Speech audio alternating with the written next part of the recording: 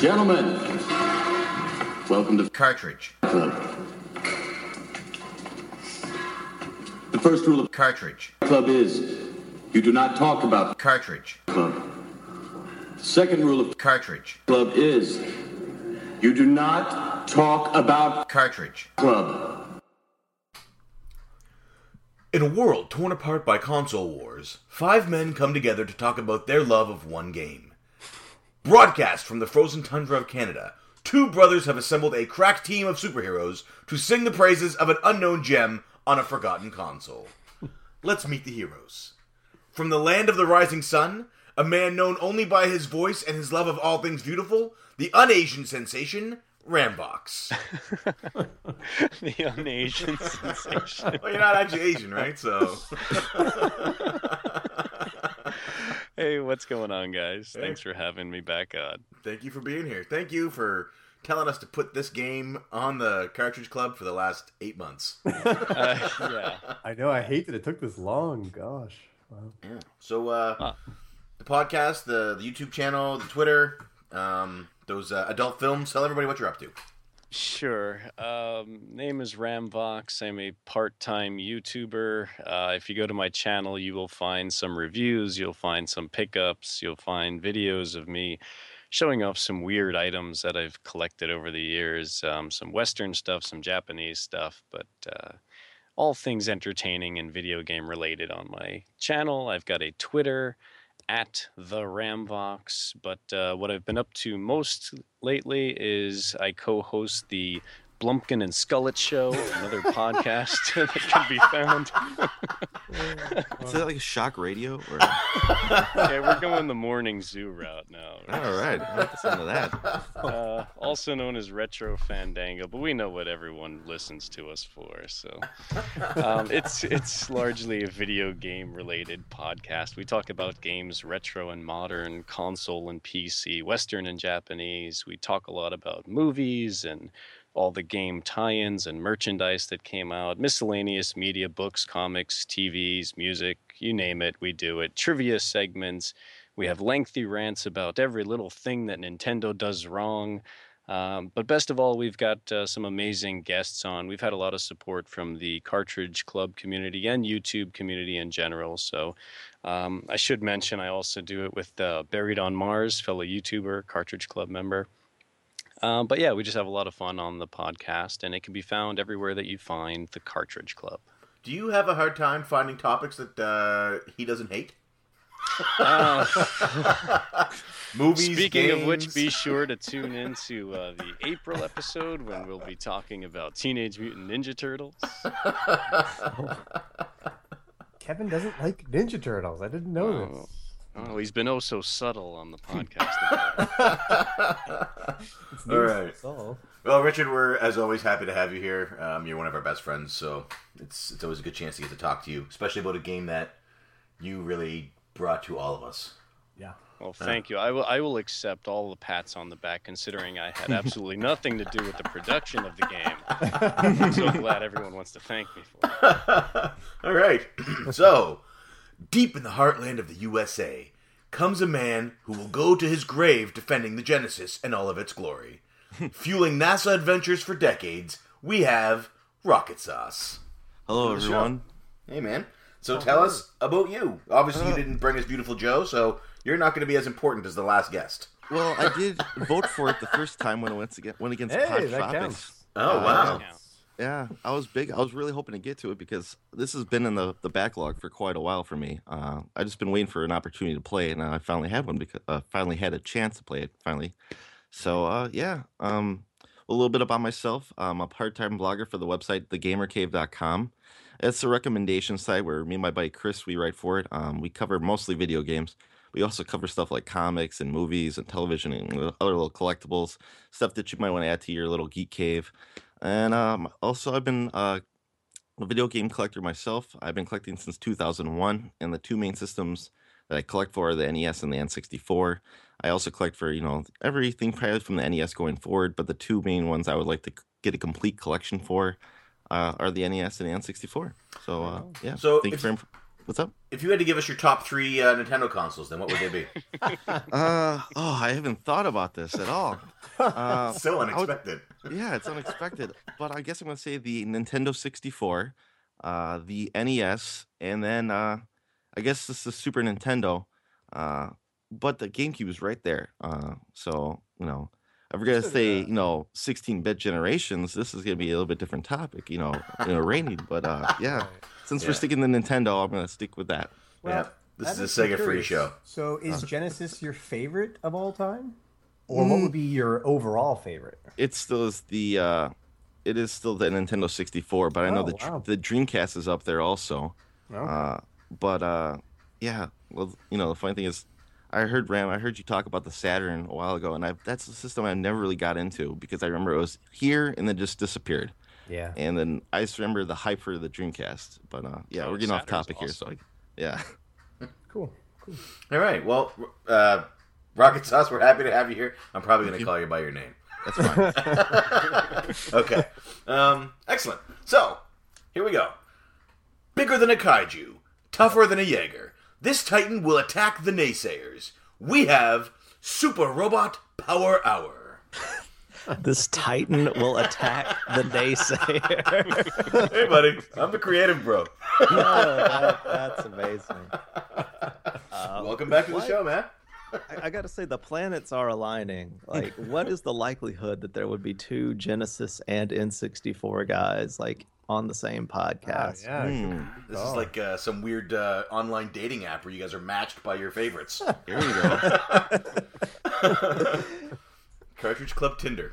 Oh, Yeah, so tell us about you. Anybody who doesn't remember you from the last episode, or anybody who is new to the show and has missed the last episode you were on.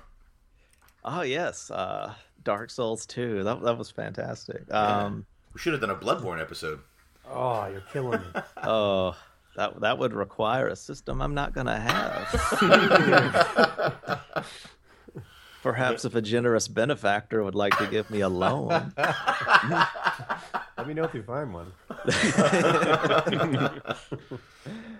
Yeah, I do have a YouTube channel, Super Robot Power Hour, but it's not been so active lately. Hopefully we'll be reviving that pretty soon. I actually did dig up like through my NES games and just grab like every game I actually played like as a kid. So I'm hoping just to kind of like get just a short video about all of those and just the Cool. the fun time memories of all that. I also have a Twitter page, but if I don't reply to you, don't be so offended because I don't really get on Twitter anymore. Oh. But yeah. That explains why you haven't answered any of my messages. P2, what's your excuse? I don't have one. You do have one. Oh. Right. I wish I had more time for Twitter. I wish I had more time for anything, really. What can you do? Well, Matt, we're happy to have you. Whether your channel is active or inactive or semi-active, I still enjoy going there and checking for new videos, and then I weep when there's none. So I'm looking forward to what you have to say about the NES. More importantly, I'm looking forward to what you have to say about today's game. So lastly, I want to introduce my brother, who divided we will fall, but standing side by side, we are the image of a perfect 10. P2, why don't you tell us what we've been playing? All right. Well, I took the time to write up a really nice little segue here, so I'll get right into it. Now, I just want to know, when you write these, do you come up with them on your own, or are they like a compilation of things from people all over the world in one location? If you want to see what I'm about to say, just head on over to Wikipedia. But yeah, this month we were playing Beautiful Joe, which is a little hidden gem on the GameCube that was brought to us by Rambox. Thank you, sir. It is a side-scrolling beat-em-up video game developed by Team Beautiful for the GameCube. There we go. It was originally released in 2003 as a part of the Capcom 5 under director Hideki Kamiya, which you probably know because he's part of Platinum now. He was Clover then. Pretty neat. But yeah, it came out in 2003, was pretty much overlooked. I just purchased this game last weekend for $5 and the sequel for $5. So that just goes to show how underrated this game really is. Because for one, GameCube games aren't cheap right now, and this is one of the better ones. So it's a sad time for Beautiful Joe. This was my first time through. I had an amazing experience. I am kind of happy that I missed it because I got to experience it for the first time now. But I'm just curious if this is the first time through for all of us. How about you, P1? Was this your first time through? Yeah, this is, well, I guess I said my GameCube experience has really just been with the club because I don't remember playing it all that much when we were younger. So being probably the third game I've really gotten into on the GameCube, it blew me away. I can't believe it seems like it's so far. If this game came out today as like an indie title in the eShop, everybody would be talking about it. Everybody would be buying it. You know what I mean? It would be, you'd be seeing pictures of Joe and Shovel Knight on T-shirts. Like it's a complete throwback to that style of game that we all loved on the Nintendo and the Super Nintendo, but done with like a modern twist, and they updated like the graphics and everything to it, and it's so good. But because it came out, it was like the precursor to this retro movement that we have now, and at the time nobody wanted it. So Right. So no, this was so my first time. Yeah, definitely ahead of its time. I think you nailed it on the head there. As your third GameCube game, I just have to ask: great controller or greatest controller? Yeah, it's, you know what? No joke. It is. I remember looking at the GameCube controller and thinking that's weird, and now it's very, very comfortable. I'm going to say great for now because I would still be hard pressed to dethrone the Super Nintendo controller, but it is really comfortable. Like I don't know, it just sits right in my hands. You know what I mean? Mm-hmm. Now I'm looking at them with longing. Big green button just staring right back at you. Like it's like Nintendo went, our players, our gamers really want to play games where they're doing beat 'em ups or they're doing platformers, and there's always one major button that they're going to hit. Let's make it really obvious. You know. Well, what's his name came up with it? The creator of Mario. He invented that controller, if I'm correct. Really, Miyamoto did. Yeah. Holy smokes! Are you sure it wasn't Kojima? Yes. It's more of a Sakurai kind of thing. But he came up with Castlevania, right? Moving on. All right, Mr. Rocket Sauce. Is this your first time through? And what did you think of it? Yes, it is my first time through. I do remember when it first came out, part of that Capcom 5 announcement, because to me that was huge, because I was like, all right, Capcom is huge at this point in time in my life. Resident Evil's hot. Devil May Cry. I was like, all right, great. Nintendo's got some third party coming back here. And I remember this announcement, so I was like, all right, I'm going to get all these games because Capcom just knocks them out of the park. And I never did pick this one up when it came out for I don't know, I think it just got mixed into that 2003 game time. And there's a few other games that came out around that same exact time. I remember Wind Waker came out around that same exact time with that same, that cell shaded, But so maybe just kind of fell into that category, and that's why I kind of forgot about it. But yeah, this was my first time, and as a first impression, my first impression of playing the game is I started off in adult mode, and I got to that helicopter towards it. Is it the first level? I don't know if that's the first level or it's just the mid boss. Yeah, it's in the first level. Yeah. But it's a mid boss in the first level. I just remember as soon as I got to him, I was just like, I have to go back and play this on kids mode because that was my first impression. It's like this game is not going to be easy, and it just kind of reminded me, oh yeah, like Platinum Games or Clover at this point in time, they don't make easy games. Right. They really want you to give you a challenge, but they want it to be fun. So yeah, this was my first time. Right on. I had a very similar experience with that. I thought adults, I was going to get, it's going to be you're not going to cut anything out. I thought it may have been dulled down for the kids. I didn't realize it was just normal and hard setting. Yeah, and I thought I don't mean to cut you off there. It's okay. One of the things that I was thinking it was going to be, which is kind of like almost like the staple now, which is kids mode's going to be easy, adults mode was going to be like normal, and then after you beat it like on either on easier or adult, you would get like hardcore or something like that. Yeah, I was thinking the same thing. Well, there are like 3 more difficulties, aren't there? There are Really? 2 more, yeah. Well, I'm not gonna Ah. beat that on an adult. Then you I, don't get the extra characters. Well, yeah, What? actually, you get. It depends on which version you get because it originally came to the GameCube, but then it was ported over to the PS2. So the PS2 has Sweet Mode, which is the easy mode, then Kids, Adults, and then you can unlock V-rated and Ultra V-rated. Oh, okay. Well, they just didn't have the stuff. I finished the GameCube version and it restarted me at the start. Is that a different difficulty setting?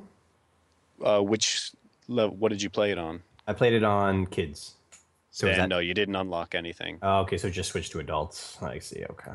No, it just keeps you on kids, I think. Oh, and you just restart. Yeah, if you start a new game, then you have the option of choosing your difficulty again or Okay. character if you Yeah, unlock because at somebody. the end it was like, do you want to save? I hit save and it said episode 1. And then I just turned it off. Yeah, it's like you keep all of your all the stuff you bought, but I don't think Oh. anything else is different. Okay, cool. Good to know. That's cool. All right, well, how about you there, Matt? Super Robot Power Hour. Is this your first time through? Oh, gentlemen, the year was 2007. Expendable income was high and bills were low, and it was a Nice. magical time. The sweet As- spot. The last GameCube had rolled off the factory and no one cared, and used games were in the toilet. So I had a fat stack of them from like EB Games, and this was one of them, Nice. and it was a wonderful time. Right on, right on. So you remember it well from back then. I remember really enjoying it. 8 years later, Oh, not as much? perhaps memory has deceived me a little bit. Interesting. I'm looking forward to hearing more about that. Well, how about you, Mr. Vox? Was was this your first time through? You're such a good actor. Do you want me to pretend? No. No. You go No, ahead. I bought this when it first came out. It was at the time I was working at Toys R Us. I was working in the game section, and the Nintendo rep came in and they installed the new demo in the display unit, and Beautiful Joe was on there. I took one look at it, and keep in mind this was back when I was rocking a PS1. Nice. So I took one look at it, and I thought, wow, what are they doing with this silly 2D sprite-based game here? This looks ridiculous. You know, I play Metal Gear Solid and games like that. That's right. And I looked at it, I thought it looked like, oh, this is kind of an old throwback. What am I going to do with this? I'm not going to play this game. And it broke one of my cardinal rules. I always hate when characters have really small lower bodies, you know, and they have really tiny feet. It's just something that annoys me ever since old Looney Tunes cartoons. I hate when they have those tiny little feet. So I looked at it and I thought, oh, I shan't be playing this game. And I turned my nose up at it and walked Ooh. away. Ooh. But then something happened. I actually tried the demo and I found out this was a really fun game. So after about 5 or 10 minutes playing the demo, I bought it right away. And yeah, I played it to completion back when it first came out. And as soon as Beautiful Joe 2 came out, I picked that right up and been waiting for part 3 ever since. That's gonna answer a question I have for later. I'm so sad to hear that there is no third, but Yeah. so love at first sight, or love at second sight, I guess you could say. Yeah. So are we still talking about Beautiful Joe? I thought we were. Is this Mega Man talk? Close. Oh. Oh, that's coming up later too, isn't it? Yep. Oh yeah. Yeah. All right. So, what about today? Do you feel it's still? Did you love it as much this time through as you did then? Who, me? Yeah. Yeah, absolutely. This is I have a hard time picking my favorite game of all time, but for GameCube, absolutely, this is my favorite game. For I'd say anything 6th gen, it's absolutely my favorite game. But yeah, playing through it again, it's just as hard as I remember, but it's just as fun as I remember. In fact, I think it even looks better than it did back when I saw it back in 2002 or 3, whenever it came out. Absolutely, I love this game. Yeah, the graphics definitely have aged well. It's kind of that timeless style, which is pretty neat. Yeah. It's hard to get that, especially from that generation of games. Well, that was a time when everything was going 3D. That was the way to go. So they Right. really maximized what they could do with 2D, and they've probably done things that still aren't being done today. Yep, I think you're right. I certainly haven't seen anything else like it, that's for sure. Definitely a unique game. Symphony of the Night did the same thing, though. Everything was going 3D on PS1, and they were like, you know what? Let's just make a really, really gorgeous 2D game and still use sprites. Yeah. So, just because the trend, if you're listening, video game developers, just because the trend is moving one way into newer advanced technology, doesn't mean you have to abandon the old stuff that you can make look really, really good. But look at this game. Look how it's sold. Right. Maybe abandon it. Get on the bandwagon! As much as I want them to listen to you, God, that'd be great. But you got to get us, or the consumers, to listen. Sadly. But anyway, let's move on. Let's get into the story then. Okay. All right, what do you got here? Let's see.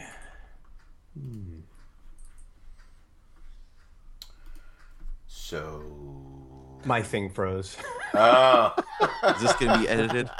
This will be. Cut this out. Yeah. Whoa. Cut. Oh. 3, 2, 1. Okay, we're good. Okay, so the game starts up. You're in this movie theater with your girl, and you're watching this movie. What kind of movie is this? What would you call this kind of movie? It's like a Godzilla movie. It's like Power Rangers. It's a... Is there a name for that? Yeah, they call them? What do they call them? Jaeger movies? Kaiju movies? I don't know what they call them. It'd be Super Sentai. There That's you what I'm go. looking for. Why All did you right. just say it? I didn't know. I needed the un-Asian sensation to help me out. Okay, so they're watching this movie, and suddenly something changes, and they get sucked into this movie land. Your girl gets captured by the villain, and you're now the hero in this movie, and it's up to you to save her. It's essentially what it comes down to. I thought that was pretty cool. Yeah, what did you think, P1, about the opening? I loved it.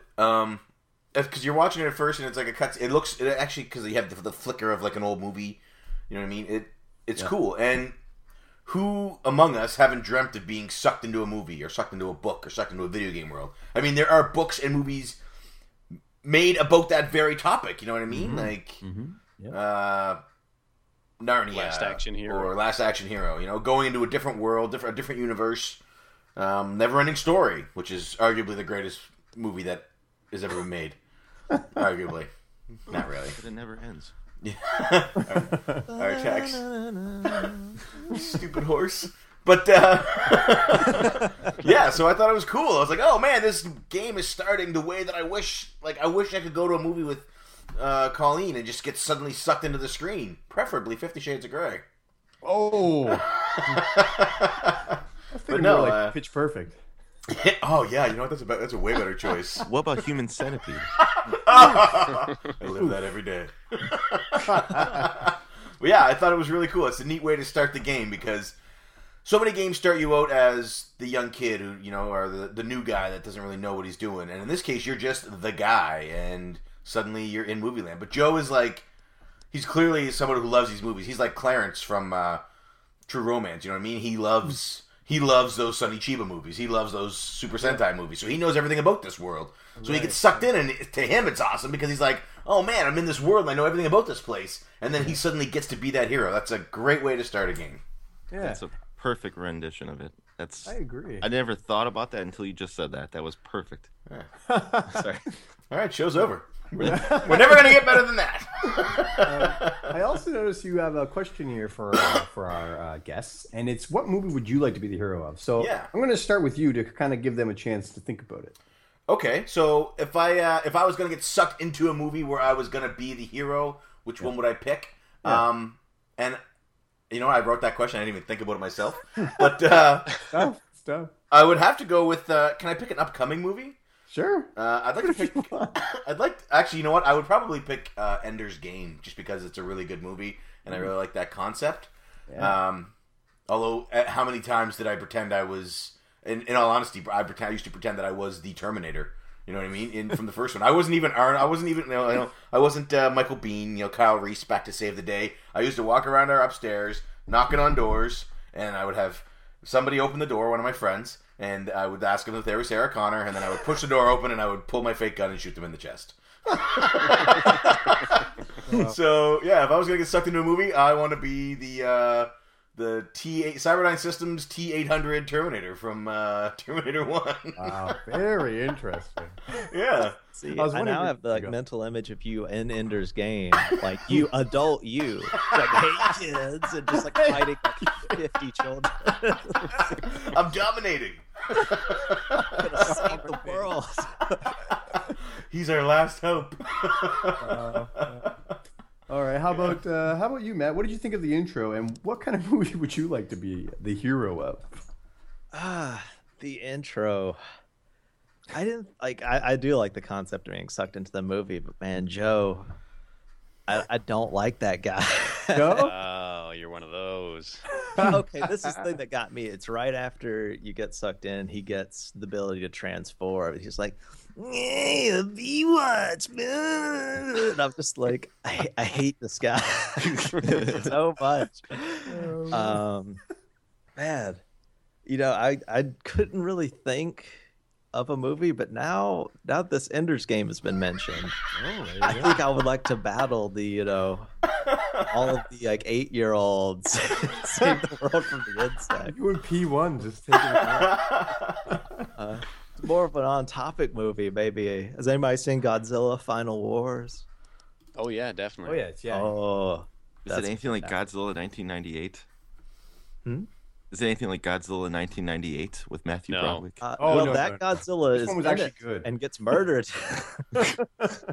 Is he really?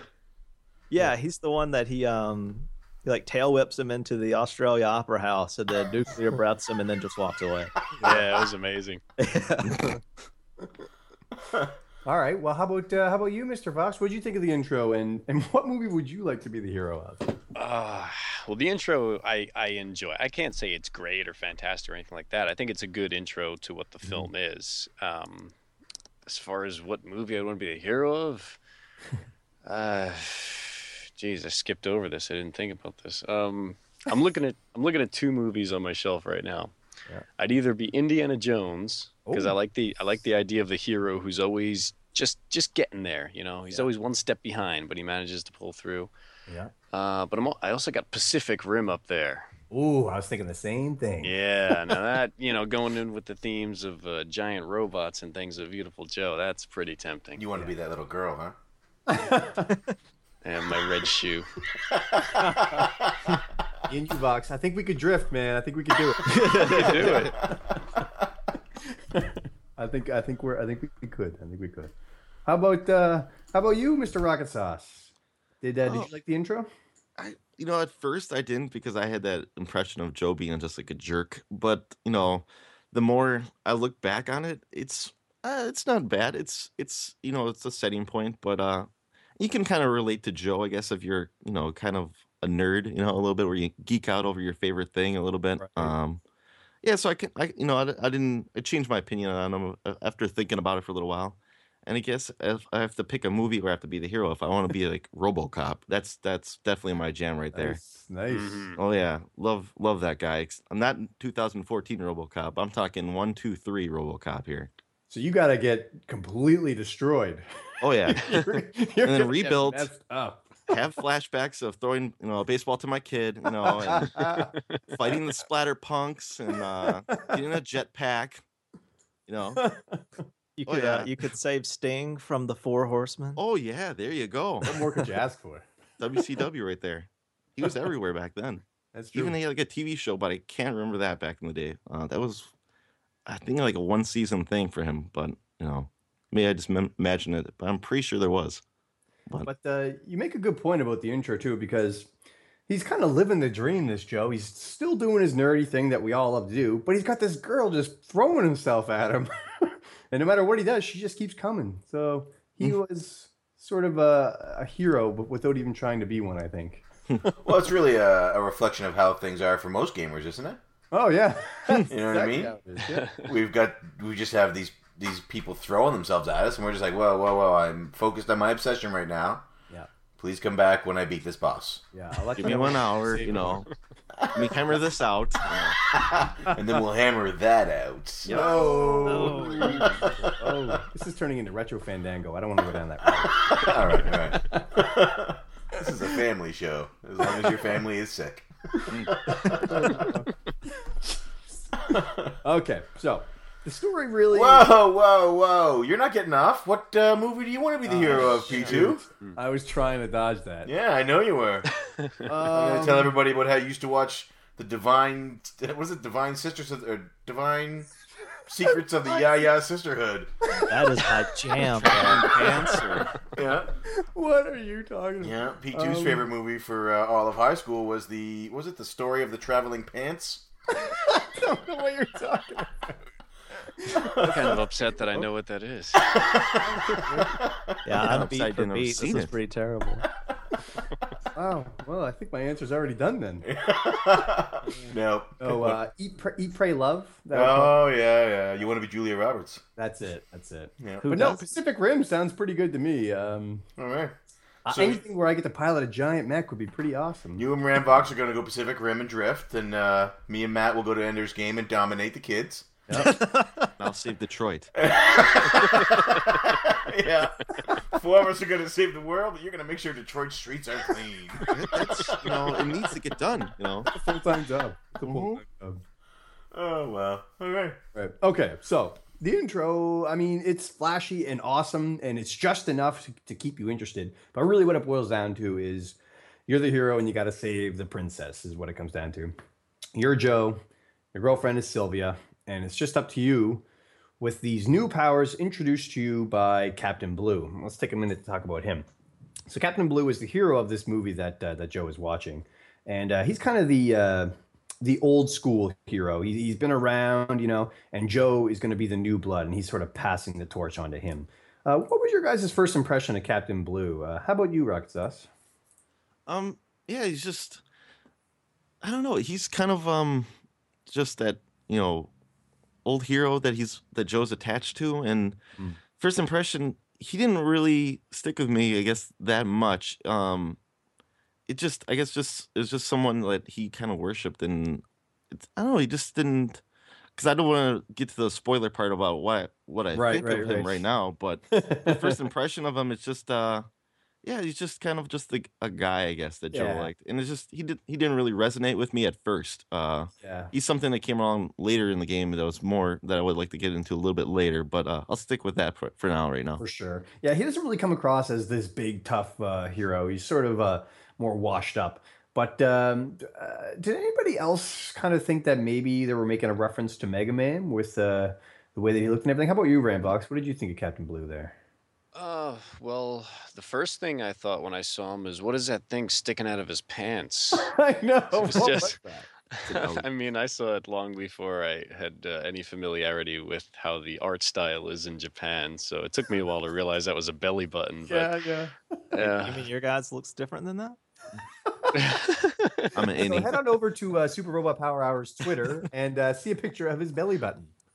I am posting it right now. Get excited. Yeah, with Captain Blue, he comes across more as just the generic figurehead at the beginning. Yeah. You know Joe is going to be the hero of this story, so they just have somebody to be the Obi-Wan, to pass the torch onto him and teach him what to do. So you really don't get much of an impression of him right from the beginning. You do see him show up 1 or 2 times in the first level, and I think in the second level is when you get your final power, and he just basically tells you, now you know everything you need to, and you can go do it on your own. And then you don't really hear much from him. So he serves his purpose. It's not really integral. The story is not very heavy in this game. It's a very bare basic concept. They're having fun with B-movie concepts and really cheesy dialogue and situations, and they let the gameplay and the style take care of the game. The story is just there to keep things moving along. Right. And I think they did a great job of balancing that too. But you make a good point about how he sort of trains and teaches Joe how to be the hero that the world needs. And I want to get back to that later on. But actually, Matt, what did you think about Captain Blue? Did you make any references to Mega Man with him? Did you think they were trying to say Mega Man's too old school now, and now they have to move on to something new and fresh and hip? I did not make that connection. If I did, I would have gotten furiously angry. Yeah, I was not familiar with that weirdo belly button X thing either. That was pretty strange. Yeah, I like Captain Blue though. That sweet mustache. He's just, I mean, he's a little bit loose in the cage. Maybe he should stop hitting the donuts so much. Cut back on the carbs, Yeah. Bump up the cardio. But I would like to play like a Captain Blue game, like him in his prime, and Yeah. You did. It's called Mega Man X. Oh. I can't be the it's a Capcom game. It's a platformer, beat 'em up, side scroller. Made at a time when Capcom was really deciding we're done with Mega Man. He's blue, and he's overweight. He's old. Like, it's got to be a reference to. I should have looked this up. If you're listening and look up, find out if Captain Blue was supposed to be a shot at Mega Man. 'Cause I really feel like it was. I kind of wonder. And because Clover Studios was like, you know what I mean? Yes, Capcom was good and it had these things, but they're the new hipness. You know what I mean? They're the new fresh and with the PH. See, I don't know about that because I just think they wanted. Is it just because of the color you associate it with them because of the color? Because I was just thinking it's the same style of game. It's the same company, and he's blue. But Joe, I don't know. Joe doesn't get the morphine, or doesn't get like different power suits, or when he beats a boss or anything. No, because the game itself isn't a Mega Man clone. Mm-hmm. But I'm saying by them saying that the old guy that can't do it anymore. Because essentially, Captain Blue can't do it anymore. You know what I mean? When the game starts, it's like I'm unable to protect these people like I used to be able to. I need someone else to do it. He's passing the torch to Joe. So maybe it's not like a dig. Maybe it's a passing the torch thing. But either way, I definitely see them saying that Mega Man is old and busted, and Joe's the new hotness. I just thought it could be was a subtle dig. It could be. Only thing I just associate with is because it was just like the opposite of red, or opposite of blue was red. So I was just like, it's just blue, opposite. So I didn't really at the time, but it's a good comparison that you're bringing up right here. So I do like the idea. Yeah, I think it's a good concept. And I actually didn't think of it either, but I'm really happy that you did because I think you're right. I think you're onto something there. I mean, it can't be that much of a coincidence. It is Capcom, and it is a side-scrolling platformer where they're replacing an old blue hero, which is they have an old blue hero. So yeah, maybe you're right. Yeah, I kind of wonder if it's like Kamiya flipping the bird at Inafune, because he is kind of a jerk. Like he makes good games, but he's not a nice guy. Yeah, that's an interesting point. Maybe it was sort of a subtle dig at and we're just picking up on it. I mean, they did work at the same company at the time, and Inafune, it would be like kind of the old brass at the time. Right. Huh. That's a good point. A sort of behind the scenes thing. Yeah. I like that. Either way, I thought they handled it well, and just sort of gave you enough to keep you going along, I guess. Progress the story, as Rambog said. Because there's even a quote in the game where somebody says, "Do you think you're some kind of Mega Man or something?" It's one of the bosses. Yeah, he does say that. Oh yeah, that's right. Yeah. Yeah, there are a lot of little references to other things. Like I noticed that at the end of the game there was a picture. It looked like the first Star Wars poster, and I mean there's lots of things, but yeah.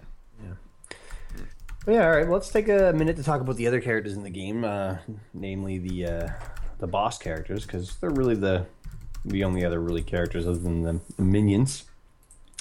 So who's up first? Charles III. He was the bat-like creature. You know what? Do you want to just lump all these together, P1? Sure. You should not ask me questions when my mic is muted and I'm doing stuff. How did I know you? Maybe we weren't so busy tweeting out our quotes at the moment. I'm not. This is the first episode where I'm going to live tweet quotes from the show. Oh my god! So much. Yeah, I'm going to take them completely out of context, and yeah, like when Rambog said I didn't know what that was coming out of his pants. Wow! Good quote. But yeah, lump them all together.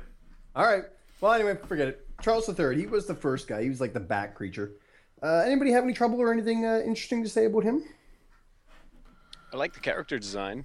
I think Yeah. they put a lot of detail into him, considering you can't see all that much of it while he's moving around so fast. But they did really good character design on all of them. Yeah. Overall, the character design was amazing. But yeah, he's the first guy. He was a good introductory boss, I think. I didn't really have much trouble with him. How One about thing Hulk? I'll say about him, which is kind of I guess if we're grouping them all together, is one thing I like about the characters, not just by their design, but their attack patterns. Typically, with a game like this, you have to look for one opening that you really take advantage of. But with all of these bosses, there are multiple different ways where you could do damage. They all have, I don't know, 4 or 5 different attacks, but every one of them you can counter if you know what to look for. Right. So even though there are kind of the obvious ways to do damage to them, you can, if you play it enough and you play around with a few things, you can really do damage anytime they attack and really get some good hits in. You make a good point, and I'm actually going to break these up now because each one of them is so unique that it is hard to lump them all together. Especially the next one. And I love that even fighting all the bosses, I felt the way I'm fighting them is my unique style, and the game makes you feel like you're creating your own way of beating them, and that's pretty awesome. That's pretty impressive. Yeah, can I ask then, what was your strategy for Charles III? Charles III was just, I only used slow-mo. I jumped and kicked, and that was really it. I had very little strategy for him. And Jump and kick, and when he does the corkscrew like to side, if you hit him there, it stuns him. yeah, every now and then I'd hit him down to the ground and do some combos on him, but overall, I just took my time with him. And When he breaks up into the bats, you can hit the bats, and that does damage to him as well. Yep, jump Yeah. and kick, jump and kick. That's pretty much Yeah, what it was. If you time it right, he does that thing where he throws out these, I don't know, like those circles, whatever it Yep. is, that they Yeah, fly out. like So blade- if you time it when he throws those out, and then you kick him, turn him into the bats, those things will hit him and take out all the Oh. bats. Yeah. I did not know that. Cool. So yeah, also like you said, the corkscrew. If you hit those stalactites up, you can knock them down and then slow mo hit them. Or Wow. if you do a red hot kick when he's in the air, instead of breaking him into bats, it'll knock him down, and then you can go and slow mo hit him. or when he that's does the why corks. not. Yeah, and when he does the corkscrew side to side, you can slow down, you can knock them out of that too, and then go in for more zoom in. So there's a lot of different ways you can attack them. Basically, anything he does, you can counter it. I love it. Yeah, they put so much time and effort into making sure each one was so unique, and it definitely shines through. Yeah, I'd love to hear some more of these. Hulk Davidson was the next guy. He was the big guy with the axe. I know some people had some trouble with him. I'd like to hear their side of the story. Yeah, that's the hardest boss that I fought. Really? Was Hulk Davidson. Yeah, both times. He just, I would do the move. I would slow down and kick him until I broke his axe, and then I would kick him some more. But for whatever reason, when he would drop the fire, I think I would panic. And I would try and get out of it, and I would use my speed burst the second time around to get the flames off. Yep. But he would do his charge at me, and I could never get it timed right. He would hit me almost every time, or he would jump away and throw his axe at me. Yeah, I had a really, really hard time with him. The second go around, is when I really became enamored with the use of the super slow-mo, or of the slow-mo, super zoom in, or super close-up spin kick. Because that was that really helped when he launches the missiles. You can use that, and it'll hit the missiles back. And it was mentioned on the forums as well. But you're invincible when you're doing that. So, but he gave me a really hard time. Even just getting into his room was a hard time for me at first, because you have to kick the bombs up and then kick it over and slow it down so it blows up against the wall. Oh yeah. He is my least. Meanwhile, while he's singing the Yeah. entire time too, which is also more aggravating. Yeah, that's Yeah. right. Doing that. Yeah, he's just singing. Davidson in the house. He's doing that. Davidson And was just born to be wild. Yeah, that's what you hear, and it's really, it's annoying, but because you're trying to come on, I'm trying to focus on this thing right here. And, Yeah, they know what they were doing. Mhm. They know what they're doing. But you took the hard approach to him. I used to have a lot of trouble with him too. He used to be my hardest boss to get through.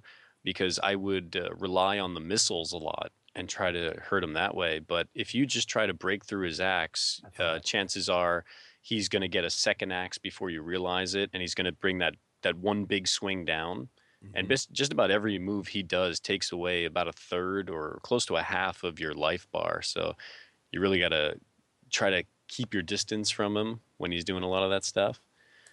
But I don't know, did anybody else go through that route, or did you just do the dodge when he swings low? That's sorry. Go ahead. No, you go ahead, Roxas. Thank you. No problem. Well, yeah, he was really tough for me the first time. I didn't actually master him into. I played him in that second gauntlet, and I remember being so frustrated because I beat him mostly with slow-mo the first time, and then I did it the second time also, but the second time it was the dodge 3 times where you dodge, and you can. I think the second time I didn't even when I beat him, I didn't even break the axe because you just keep dodging and then slow-mo on him, slow-mo zoom, punch him. You just do it 3 times and he does his charge, and then you just jump over him real quick and then jump down with the down C, or when you flick the C up in the air, you come down on him, and then you can do turbo on him. And that's the approach I went with him, and he doesn't even get away to drop the bombs on you that way. He just keeps repeating that. At least that's how it was for me the second gauntlet, how I beat him, and it became easier for me. But it did take – I did rage quit this guy at least twice. And I did spend like at least the first time trying to beat him over an hour just trying to beat him. And then I just remember I was so glad I could save because I was like, well, at least I don't have to see this guy again. But, right. Yeah. And then that gauntlet comes. How about you, Matt? I have no idea what you guys are talking about. I put zero thought into this boss. Same here. It was just walk up to him, zoom in, slow down, and spin kick, and that was it. Yeah, I did the same thing except for the first time through. I don't think you had the zoom in, so it was just the same thing except it took longer. Well, sorry. No, go ahead. Oh, I did it on I was playing off of a save game. I just happened to have a save like at the very beginning, and it was I had New Game Plus, so I had all the powers already. Oh, gotcha. That's awesome. Nice. Yeah, but yeah, the first time through you don't have the zoom in, so I just went in and slowed down and just broke his axe and hit him, and then I would jump away and then wait for his axe to come back, go in, break it, hit him. That's all I did, and took him down my first try, but it took a while. It was a patience battle for me rather than a frantic. I want to play it now or play it again now because I broke the game. Like, well, yeah, I don't know. No appreciation. I think we're going to get into it later on with the powers and everything, but I guess the basic combat system, do you mind if I touch on that? Go right ahead. Because we've been describing it as a beat 'em up, and I've been talking about it on Retro Fandango for a while, and we keep saying beat 'em up, but then Kevin corrected me and said it's a bit more about defense, and that's actually much more appropriate because the game really is about countering. True. Basically, you do not attack any of your enemies, even the basic ones, by just running up and start to punch them. You always wait for them to attack you, and then you dodge, and then you take advantage of their moment of weakness, and you counterattack. Which is really what the game is all based on.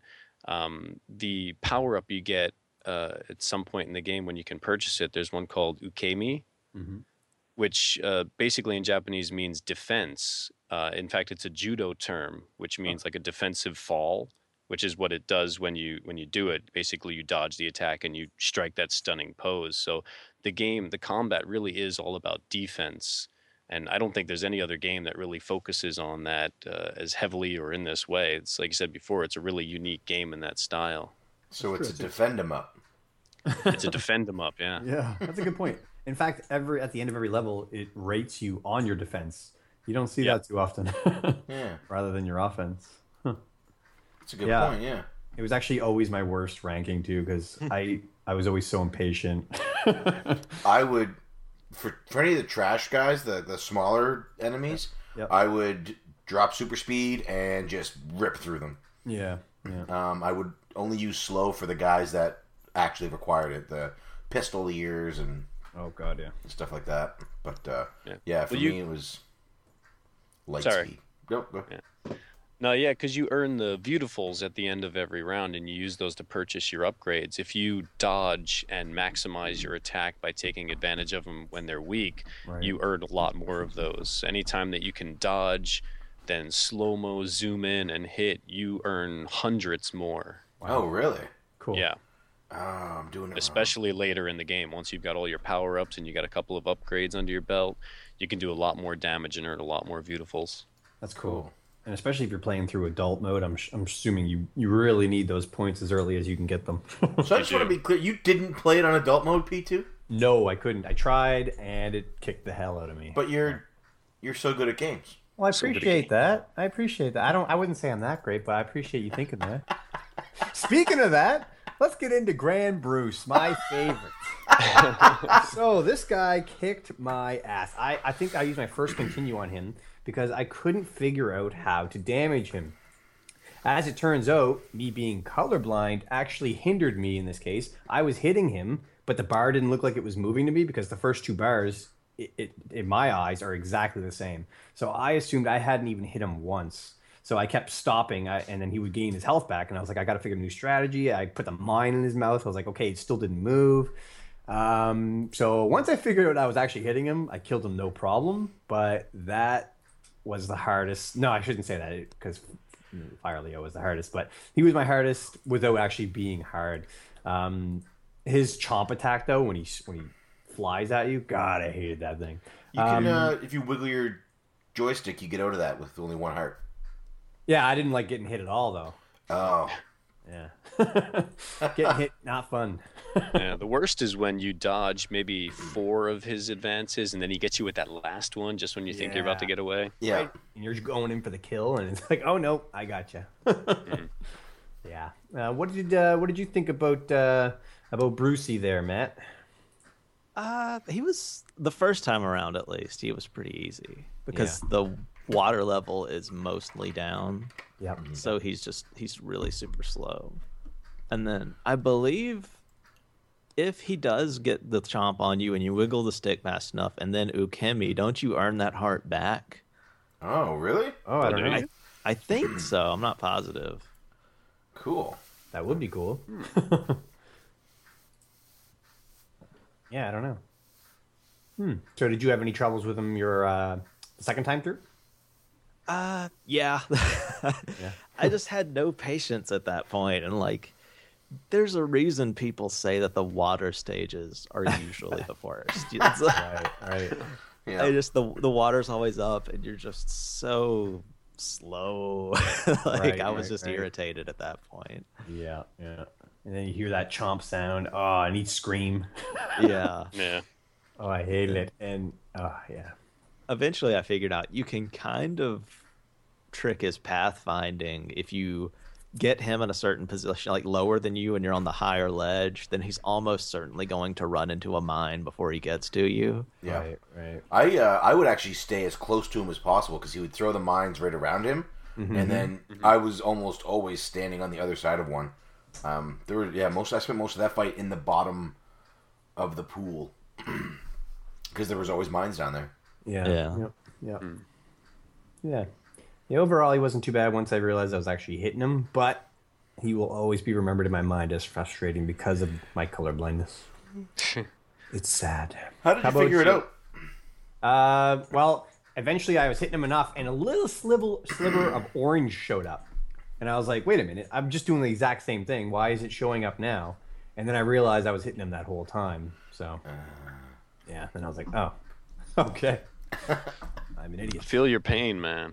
I think Yeah. it's like a level of yellow and light green or something that go Yeah. right over each other. And yeah, I can't see it either. Oh, yeah. I just know that I am doing damage, and eventually, once I see it starts turning red or orange or whatever it is, It's clearly lime and kiwi, guys. Rambox, did you hear they're making these glasses now for people with colorblindness? You can see color. Isn't that are they crazy? really? Yeah. I mean, I haven't seen it in person, but that's what a doctor at work told me. But crazy.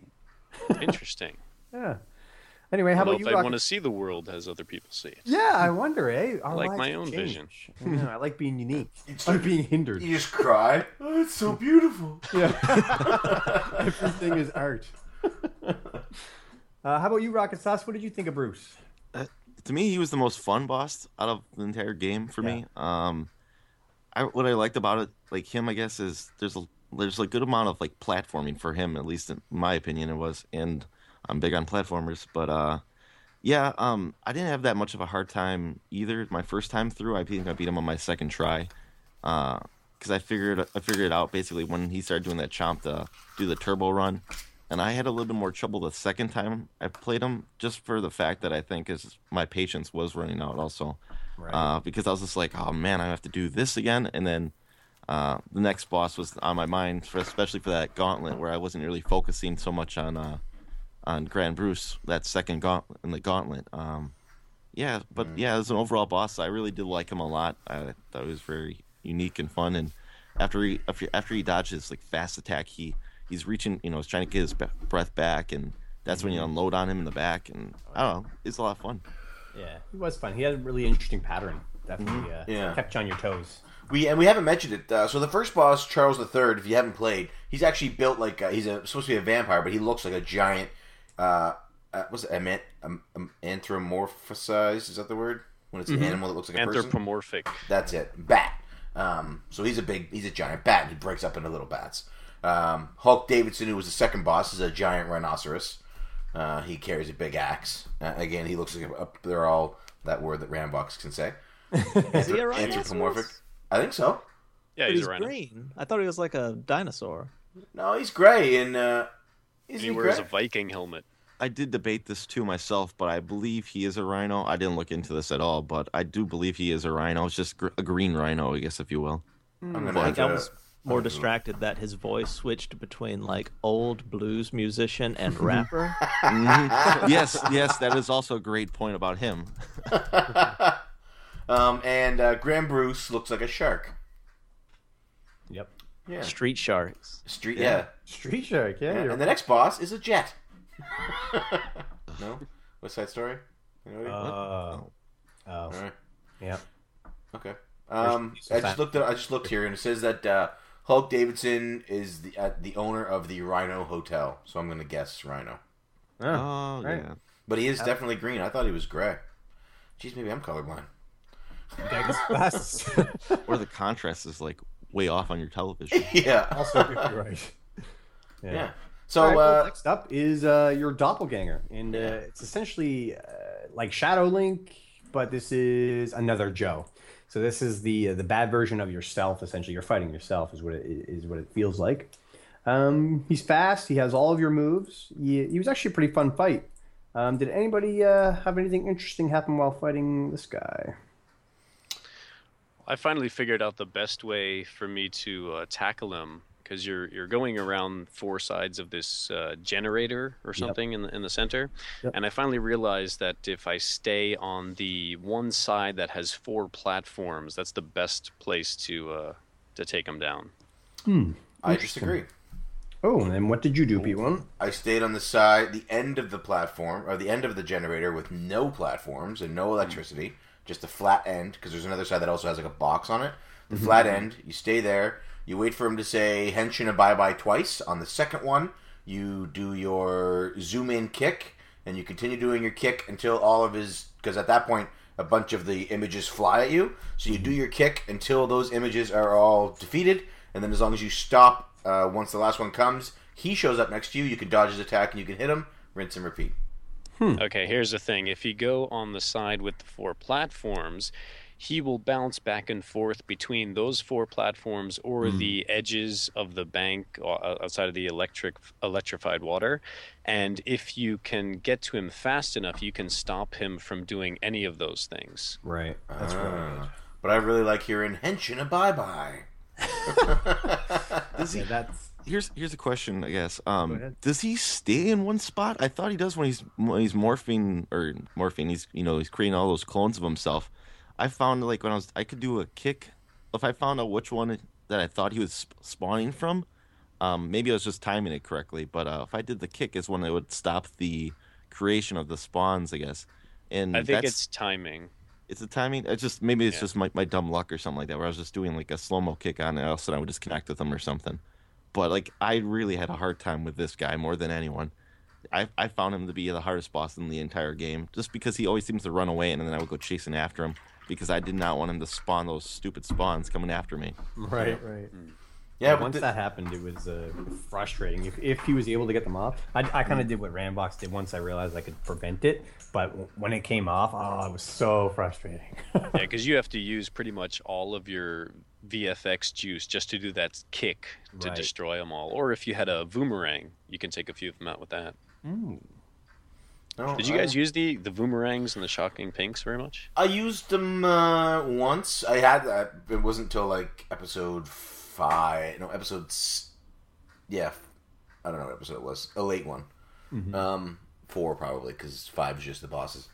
That I used it, and I was like, you know what? It's okay, but it's. I find that my base powers are just good enough that I don't need to bother using these. Yeah, I Yeah. think the game is designed so that you can do everything with just your basic powers, and then those are just bonus. Right. Yeah. Did you guys try? Sorry, did you guys try the shocking pink Easter egg thing? No. No, nobody this read something my we could talk comment about on on a the family show? forums. No, I don't. Yeah, the Mario. Yeah, I if don't you think I hold did. down, yeah, if you take out a shocking pink, you press the kick button or you hold it down. But if you keep holding it down after he takes it out, he'll start to juggle it and he'll start whistling the Super Mario Brothers theme. No way! That's awesome. But what does he If you- do on the PS2 one? He doesn't do it.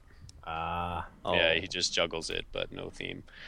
Although there is another Easter egg, another Nintendo Easter egg in the GameCube version on the back cover that also appears in the game and is in the PS2 version as well. Where is he in the game? In the game, episode 7, when you get into that one room with all the Bianchis, all the robots are lined up. There are 3 of them. I don't know if I should say what it is. Yeah, Rob the robot is in there. There are Yeah. 3 of them, and he's got like little boxes spinning above his hands. Yeah. I missed him in the game. Yeah, he's in there. There's like 3 of them in one stage, and that's actually in the PS2 version as well. Oh, cool. What's really sad is I was never able to get the things in the background, the boxes. How do you do that correctly? If you are hitting something with your super speed and you have upgraded your super speed to level 2 or 3, because that gives you extra images of yourself. Yeah. While you're hitting something, those extra images will go in the background and hit those boxes. Oh, that's all you needed to do? That's it. Mm-hmm. But Oh, you I have thought to you be had to you knock have to them be back. hitting an enemy. Oh, okay. Well, isn't that wonderful? Yeah, and I didn't figure that out until it was level 5, there, episode 5 or 6, episode 5 with the gauntlet, because I was fighting Charles III, and I went to super speed, and I got the box, and I was like, sweet Jesus. I can't believe I didn't know that. Yeah, and there was sometimes in the game, and I was like, how do I get that fucking box? There's like ones in the air too, or something that were in the distance. And that's the ones I couldn't figure out at and all. that's how you basically. do Yeah, it.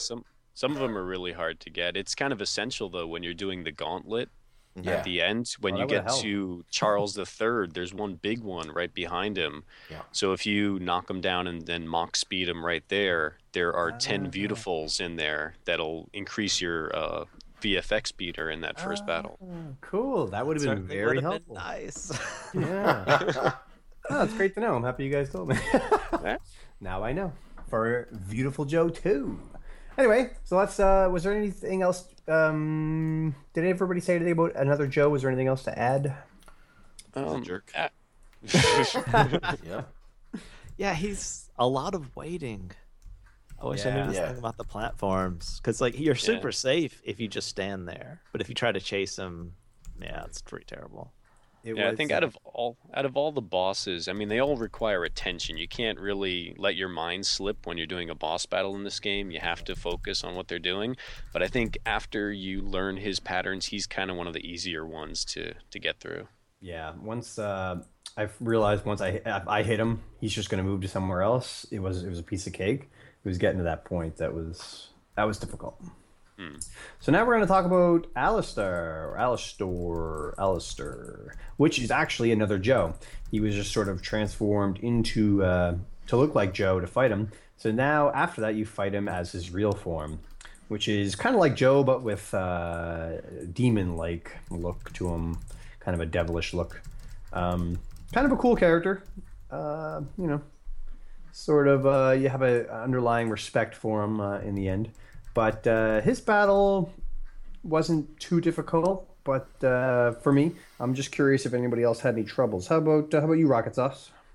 No, I also found it pretty easy because I discovered right away when he comes up with those blocks in the air just to take those down real quick. And when he said because if he did slow-mo with the swords, I think it knocks him right back at him. I'm not sure. Maybe that's maybe the second game. Spoiler alert, he's in the second game. Oh, I didn't know that. It does work. It's just like the missiles. Mm-hmm. Okay, cool. I didn't know that either. That's good to know. And then I don't know, I think he fell in the water, and then maybe you can get him with electricity or something on that one. I can't remember exactly, but I did beat him on my first playthrough. So if I can do that on my first playthrough in this game, then I don't think you're that difficult. Right. What did you think, Rambox, about this gentleman?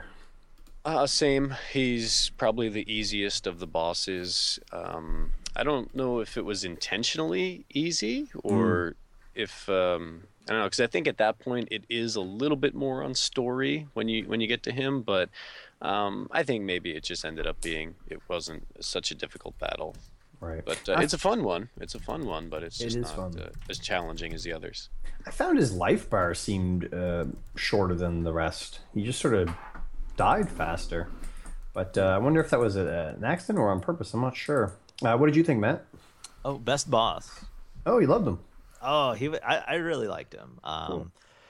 He had a lot of attacks, and that was, to me, the weakness of all the bosses in the game is they have so much health, but they have such tight patterns Right. that some of them kind of got boring where I'm like, I know what to do, and you just kind of keep doing it. Rinse and repeat. Like, yeah. he never outlasted his time to me, and I feel like he was very fun and unique. Yeah. He and overall as a character, he's probably one of the more interesting bosses too. In terms of story for sure. Yeah. He was actually more respectable, I think, than the final boss. But yeah. So that was P1, did you already say something about him? I like the fight. It was like everybody said, he's fairly easy. I didn't have a hard time with him at all. At that point in the game, I mean, you're so used to like what to do. You know what I mean? You actually feel stronger because you know what your abilities do. You know that in most boss cases, slowdown's going to be your friend to get him stunned or whatever. Mm-hmm. And if you've adopted the super slow mo or the slow mo super close up spin kick move, you're tearing things apart. I actually liked super slow-mo zoomed in punching. I thought that was amazing too. But I think that's more effective. Yeah, I love the punch. Which brings me to our next guy, which is Fire Leo. Now, for me, this actually was the hardest boss for me, and definitely the most rewarding. At first, I didn't even know what to do. I was getting my ass kicked because I didn't realize you had to. In order to beat this guy, there's a certain strategy. He's covered in fire. He's like what is he, like a lion, I guess? Yeah, he's a lion. He's some sort of a cat. Yeah. Okay, so he's covered in fire, and you can't touch him unless you yourself are encased in a shield of fire. And in order to do that, you have to do your super speed up and punch these rocks that fall around the arena that you're fighting on, which is the circle that you can see around in 2.5D. And I loved that. That was probably my favorite area of the whole game, was just how detailed and accurate that was. But yeah, did anybody else have a hard time figuring out that you need to get on fire first? How about you, P1? And what did you think of him? Nope. So you just knew right away to punch a rock? I was punching them to get them out of the way. I figured he was gonna come. I was gonna have to run past them. So I was punching them to get them out of the way. Oh, that. Let's see. Lucky you. Yeah. I was like, he's throwing these. They're obstacles. He's probably going to chase me back this way or something. I'm going to have to get around them. I'm never going to be able to make these jumps all in a row, so I better break these rocks now. Interesting. How about you, Maddie? And then the fight became ridiculous. How about you, Matt? Well, let me just do a play-by-play of how you fight this boss. Okay. So he runs around, which it is. It's really incredible. It's the best looking part of the game since you can pretty much always see him running around. There's fire everywhere and all that nonsense. It's pretty great. But okay, you speed yourself up to punch a rock to set yourself on fire, so you can punch a guy on fire, and somehow you being on fire defeats his fire. Yeah. Then you slow down time, zoom in, spin around to break his shield. Then he turns into a tornado, and you dodge him 5 times, and then you can get like a couple hits on him. Yep. And then he gets set back on fire again, and you do it over and over. Yes. You have to punch a rock to set yourself on fire. It's not punching the rock that sets you on fire, because even when you're using the Mach speed against enemies, you catch on fire. It's because you're moving so fast, and then you can catch the enemies on fire. Yeah. Right. If you caught on water, this would make a lot more sense. Yeah, but it is. And then the 5 dodges, because I do remember dodging him, and I'm like, wow, he's just spinning. Yeah. I didn't dodge him once, and if you jump high I'm enough, so good at games, I broke the mechanics. I went the whole game without dodging, except for when they make you do it in the tutorial. And Are you serious? Really? serious, yeah. All right, we're gonna think about it, P2. This sounds a lot like Let's count those guys that have to jump over you or do that big punch. I had to dodge that, but it wasn't like the symbol comes up and you had to press up or down. It was you have to get behind them. I don't know if you remember those guys. Yeah, the big football player looking guys. Yeah. Other than those guys, I didn't dodge anybody. They were the whole game. I beat this game without punching. It was just how I played. That's the beauty of this game. You can play it so many different ways. I played Legend of Zelda. I didn't use the sword. Anyway, so with Fire Leo, if you jump up high enough when he's spinning and you slow down and zoom in and punch while midair up right about where his head is, you can get a lot of hits in before he then switches back up top, and then he knocks you back and you just jump in and do the same thing again. It's a lot. Of course he does. If you just build a neural transmitter and connect that to your GameCube, you can just speak to it. But yeah, that's what I did. That is insane. You beat the game without playing by the rules. Yeah, I guess. He's an asshole. Don't talk to him anymore. That guy killed 100 times though. I used like 3 continues before I figured out I had to punch that rock. So you know what? I don't know how great I am in that case, right? So, Rocket Sauce. How about you, buddy? What did you think of Fire Leo? I guess I'm just the noob when it comes to it because I had to use slow mo to beat him. But yeah, I didn't mean to say I didn't use slow mo. oh, I never slowed mind. the hell out of it. I just didn't dodge. oh, well, I did slow mo dodge to beat him. But the once I figured out that you had to do turbo against the rocks, because that kind of I think that stops him running too, because it sends your shadows at him, and then I would speed up to him, and then if you get to that attack phase, he's not that very hard when he does the tornado. That's when you can unload on him more than anything. You just gotta dodge him like 5 times, and then just slow mo zoom on him. That's all you have to really do. At first, I did think I was like, this guy is. I was like, I just had a hard time with another Joe.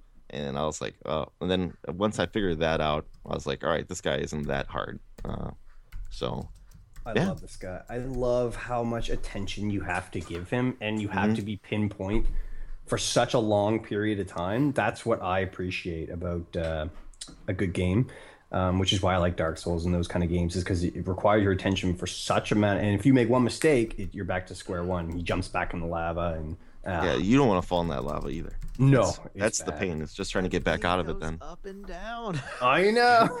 And sometimes, as soon as you're able to jump up, he hits you with the rock, and you just go back in. I know. I did that a few times. That was one of the hardest parts when I first played it. I thought you had to use that bottom layer, that bottom level for something. I was like, all right, well, I got to get down here. Is it when he jumps down here? Does he appear here? And I'm like, trying to use it in every way possible, and all I do is just keep falling in the fire. But I did the same thing. Turns out you got to punch a rock. Yeah. You have to punch a rock.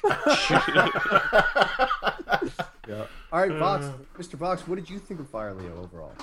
Yeah, I'm right on board with you. Hardest boss in the game. back when I played it the first time and in this playthrough. He's now. not that hard if you dodge. Doing 5 dodges doesn't sound very easy to me. It is. Well, I'm kind of amazed that everyone's saying that some of these bosses were just so easy and you beat them on their first playthrough. Did everybody play this on kids mode? Yeah. Yes. All right. Can I just go on? I just want to say I have never played this game on kids mode. When I play for real. So the challenge that I had going through this game, I'm going to say is totally different than what you had to go through. So it seriously, there were times when I would spend about an hour and a half to 2 hours just trying to get past a certain boss. Wow. And it is ridiculous because you have to go back to that last save point. There's no way you're going to keep it right there. So when I faced Fire Leo this time, it was night after night. I was going over probably 3 or 4 nights of a couple hours each time just trying to get past him. Wow. And it's exactly what you said, P2. It's about you can't let up. You have to be so pinpoint. You have to be so exact. There's such a slim margin of error for these bosses, especially him, that you just have to be on point. And my reflexes were not as good as they used to be. So I was just having such a hard time with him. But then the satisfaction of just realizing you're getting slightly better. Every time you do it, you get a little bit more. You can get one more hit in. And I had to use those, the Take Two you can buy. You kind of revive yourself as soon as your life is depleted. Mm-hmm. I had enough Beautifuls to buy one, but I had a reserve. I had to make sure that I wasn't buying it until I was personally ready to be at the point where I knew that, okay, I can make it if I have it this time. Because if you buy it and you use it, that's it. You're not going to earn enough Beautifuls fighting Fire Leo over and over to be able to buy another. So I had to reserve and just keep going and going until I realized, okay, I got him down 75%, 80%, and then I die. So now is the time to buy that thing so I can keep going and then get him down just enough that I can still use that thing to revive me and finally take him down. And that's what it took. It was just so much trial and error getting through it. That sounds amazing. Like, that makes me want to go play on adult right now, because that amount of rewarding and from that challenge, that sounds... The entire you must have felt game, pretty good. The entire game, that's how you feel. I was pumping my fist so hard after every single boss battle. It was just... That's awesome. Because I was getting satisfaction, but nothing on that level. Like, Fire Leo was the first time that I was like, oh my god, this is amazing. And I can only imagine if it was adult. Also, on kids mode, when you continue, you start at that boss still. Yeah. When you don't go back. When you die if you lose all of your lives, you go back. Oh, do you? Yeah. No, I don't think so. I'm pretty sure I continued on 100% him. you do. I'm pretty sure I continued on him. You don't. No. After you adult get mode your or kids mode? cut, and it says try again. Yeah, I'm pretty sure when I try again. You get sent back to like a halfway point. Is there a stage before Flame Leo, or are you right at him? Fire Leo, I think you're right at him. You can stay right there with him. Oh, okay, so maybe because you just ran the gauntlet of the other 4, and then you save right there. So that one's a special case. Okay, then. In that case, that's why I was doing that for me then, because I know I use continues on him. Yeah. And it was brutal. But yeah, I loved it. I loved that fight. It fired me up. That's how I was able to stay up so late last night and finish the game, because it was all worth it just because of that one fight. Now just imagine if you had dodged. You might have to. You just went the whole game without dodging? Yep. I didn't. I hate you. It's if I show you how I played, you'll probably prefer it. No. I had no patience. So that brings us into where actually I consider this guy the last fight of the game, because I find the next fight was so lackluster in comparison to that. I mean, it's pretty epic. It's a great way to end the game out, but Fire Leo to me is the last fight of the game. So you beat him, and suddenly the real villain appears, and it's surprising because it's Captain Blue. Dun dun dun. Yeah, and all of a sudden you're like, wow, what happened here? And you find out that he is the creator of this movie that you're in.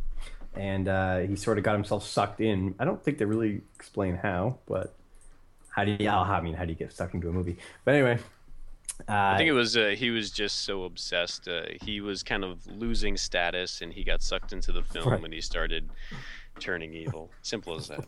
Right. Just like real life. Yeah. Isn't that what happened to James Cameron? It says here that he was sucked into his movies were starting to fall away, like they were starting to become less watched. People weren't liking them as much. Yeah. And he got sucked into movie land, and when he got sucked in, his love for movies was rejuvenated, and he spent the first few years as a hero, acting as Captain Blue, fighting off the enemies, and then slowly his time in there made him forget about his time outside of movie land, and that's when the evil overtook him. Right. A man can only stare into the darkness so long before the darkness stares back, or something. Deep. Before we talk about the actual fight, I had a quick question. Why does he give Joe the powers at the start to fight him if he's trying to take over? Why does Darth Vader throw the Emperor down the shaft, the cooling shaft of the Death Star? So you think, because he doesn't sound too evil at the start when he's giving you the powers and stuff. Well, he's evil, but he still wants to make a really good movie. Yeah. Okay, so you think he's making a good movie? Yeah. Okay, cool. Okay, that works. I like that. It makes me also, another question is, does Joe really get sucked into the movie, or is that part of the movie that other people are watching? Because during that fight, there's a big cheering scene where the audience is cheering. So is Joe already in the movie, and that's part of the movie? No. Joe gets sucked in. Okay, so he's actually getting sucked in. It's not a movie of him getting sucked in. No.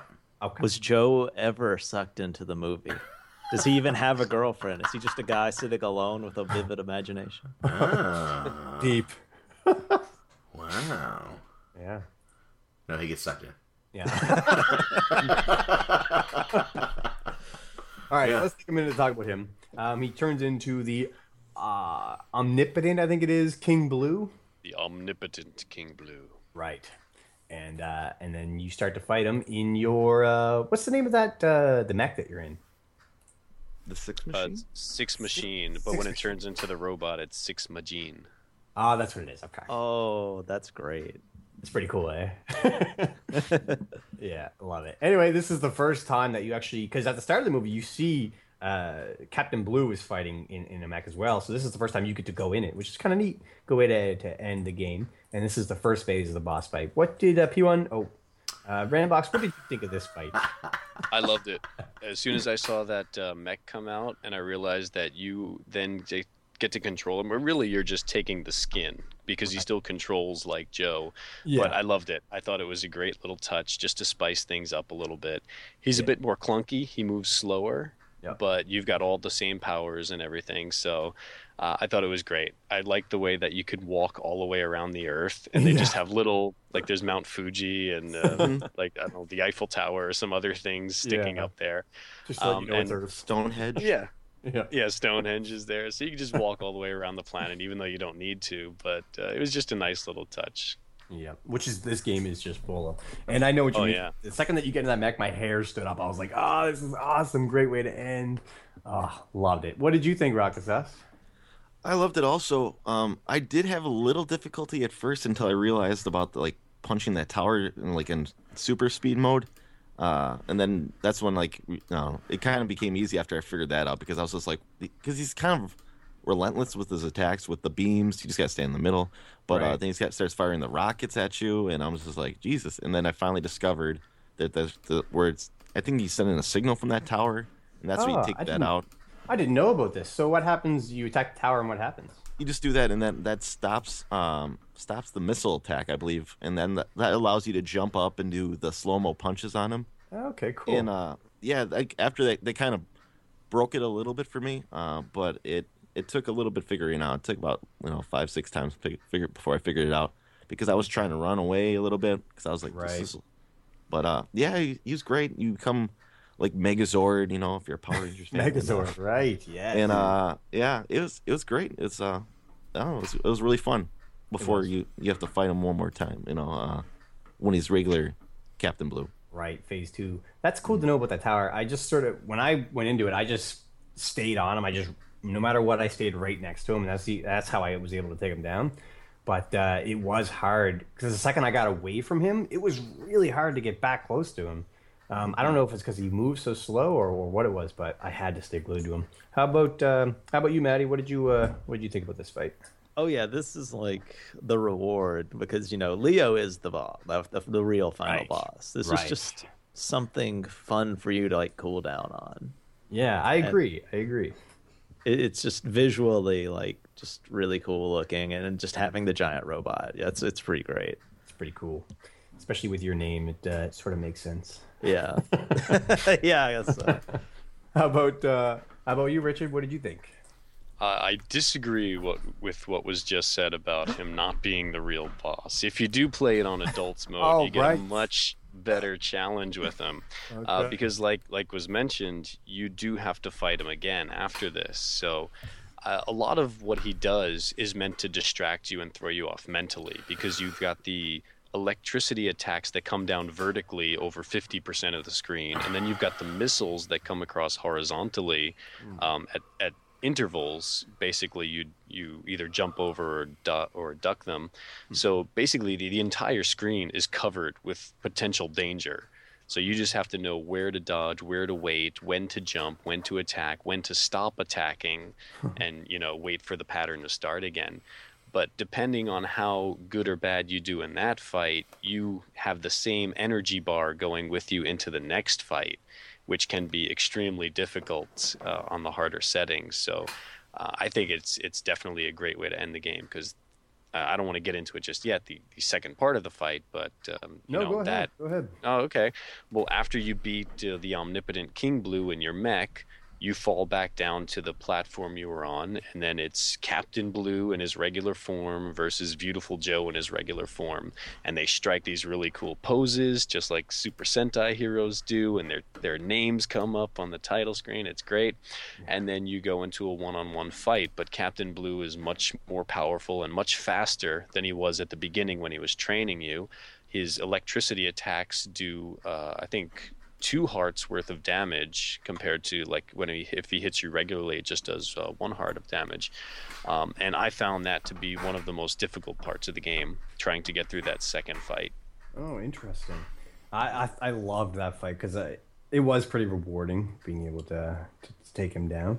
It's absolutely rewarding, because I thought the mech was cool and the giant thing was cool, but then just to come down to the 2 guys, that's how an action movie should end. Right. Yeah, you nailed it. How about you, Matt? What did you think about the second version? Well, I do not remember like at all. This time around, I did not pass Fire Leo. I have before, but that was like 8 years ago. So I have no idea. I do not remember. Okay, right on. He's very similar to because you have to fight him a little bit at the start of the game. It's like that, except amped up. Mm-hmm. What did you think, Rocket Sauce? Yeah, he was just, I liked it. To me he was easier than his other form, but then again I'm playing on kids mode. I just kind of, I took your philosophy of just sticking right next to him and not letting him, get to his electricity tech. And if he did, I just kind of ran away real quick. And then I came back and unloaded, because I think he is pretty easy to dodge, I think, when he does his regular attacks, in slow-mo at least. But the only thing I really had to look out for on kids mode, because I didn't play on adults mode, was the electricity attack, because that's the one thing that hurt me more than anything. But yeah, electricity attack, that's what got me too, because normally he was just do normal combo or that downward kick, and those you could usually get away from, but electricity was tough. All right, P1, what did you think? I know that you were looking forward to fighting this guy. Yeah, I beat Fire Leo, and I have waited. I really am going to beat him, but to keep in Cartridge Club tradition, I felt it would be wrong of me to beat it before the show. and we should probably talk about the levels too, because the level leading up to him was pretty cool as well. It's kind of like a Death Star feel to it. Oh, really? Yeah, like a Star Wars kind of. Joe, you've turned off your targeting computer. Is everything okay? Yeah. Well, all of the just going with that movie motif, all of the episodes, if you beat the game and you look in the credits, you can see them, but it's also in the strategy guide. If you're able to track down a copy of it, you can see that there are movie posters made up for each of the episodes, kind of like in the Left 4 Dead games, how it starts with a fake movie poster. So like the Fire Leo one is like a gladiator poster with Russell Crowe. You've got the Star Wars one for the last one. The Charles III is kind of like a Dracula-esque cover. So it's worth looking up those posters. They are pretty cool. And this art style is so Jaws good. one. It is. Yeah. Yeah, there's a Jaws one. Oh, it was Jaws, right? I was trying to figure out what that one was. Of course, Jaws. I should have known. I think Hulk Davidson is kind of a King Kong thing. Right. Yeah, that's what it seemed like to me too.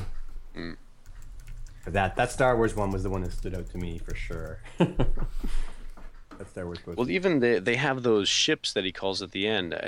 They're not TIE fighters. They call them like Die Fighters. Die Fighters. Yeah. And I hated that those things could hurt you. Those platforms. God, that was frustrating. Well, those moving ones, or Yeah. Because I was like, what is hitting me? I kept fighting the guys, and I was like, I don't know what's hitting me, but it was just the platform going over my head. And I was like, oh. But yeah, I love that scene. I love those type of puzzle elements, too, where you have to figure out what to do to move on. Some of those were quite tricky, for me anyway. Mm-hmm. Did anybody have any interesting ones that stood out? How about you, Rambox? I pretty much remembered everything from the first time I played through.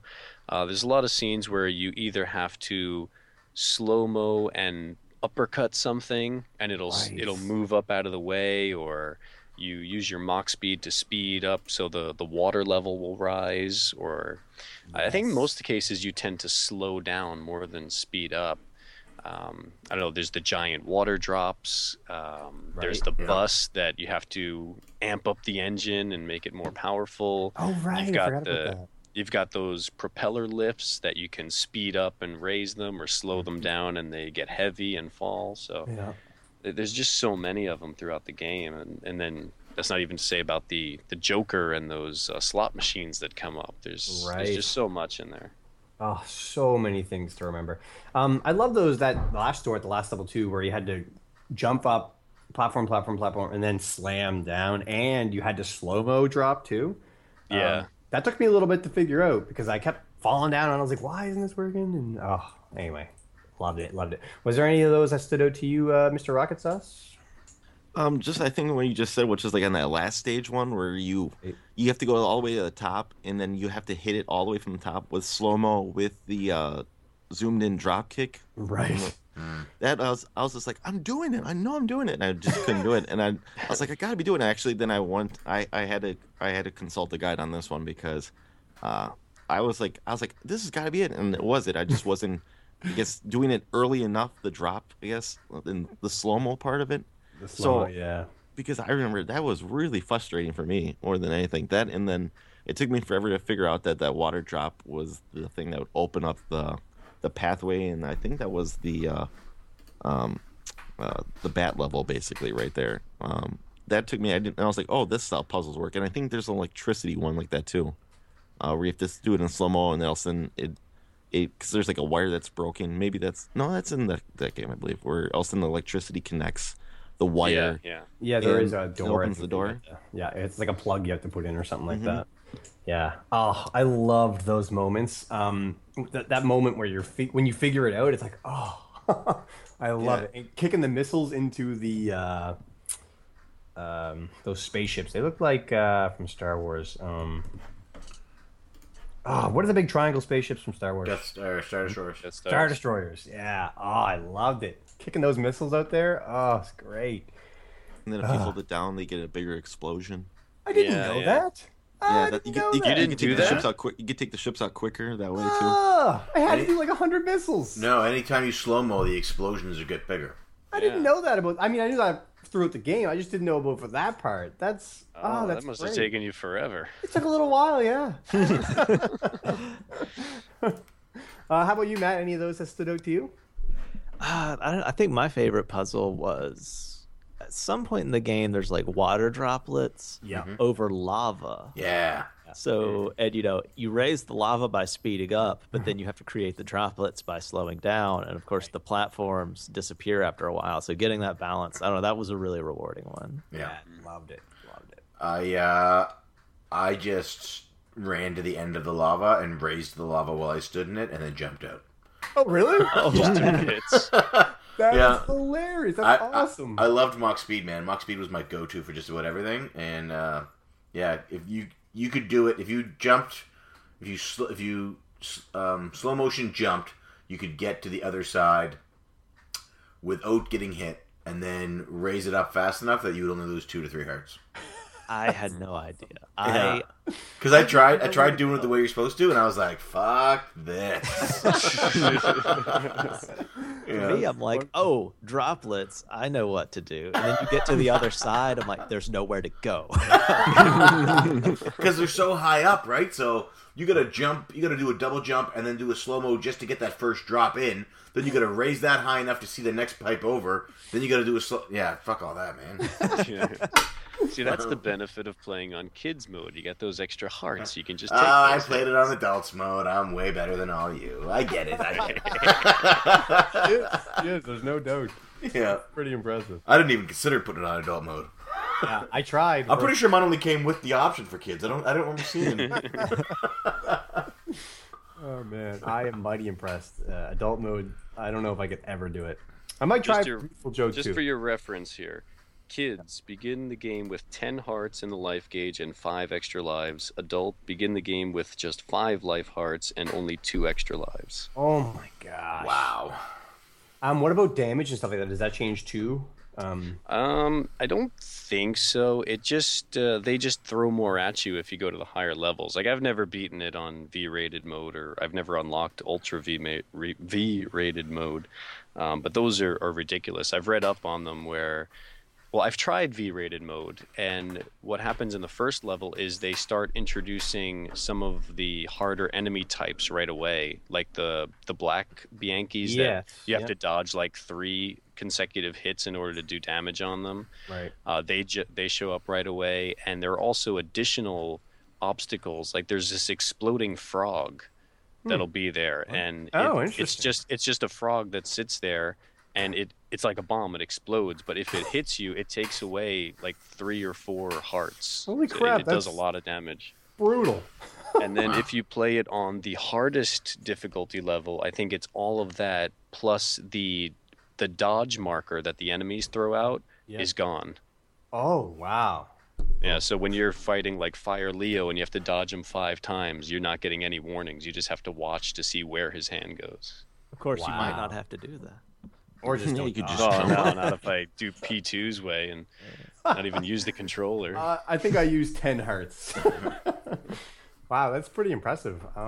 Yeah, I'm definitely gonna be trying adult. That sounds awesome. Nice. See, I want to get I just want to know what the new characters play like, if they're any different. They are. So it's not just a reskin. They actually. Is it Sylvia? Like who is it that? If you beat it on adults mode on the GameCube, you unlock Sylvia, and she plays pretty much like Joe, except she's faster and she's not as strong. Okay. And they actually do change a few things in the game for them. Like the title card, when it comes up, says Joe the hero, and it has his little silhouette. Mm-hmm. It'll be a picture. It'll have Sylvia's silhouette, and it'll say Sylvia the main squeeze. Oh, cool, cool. And instead of the red hot kick, she has the cool blue kick. And, okay.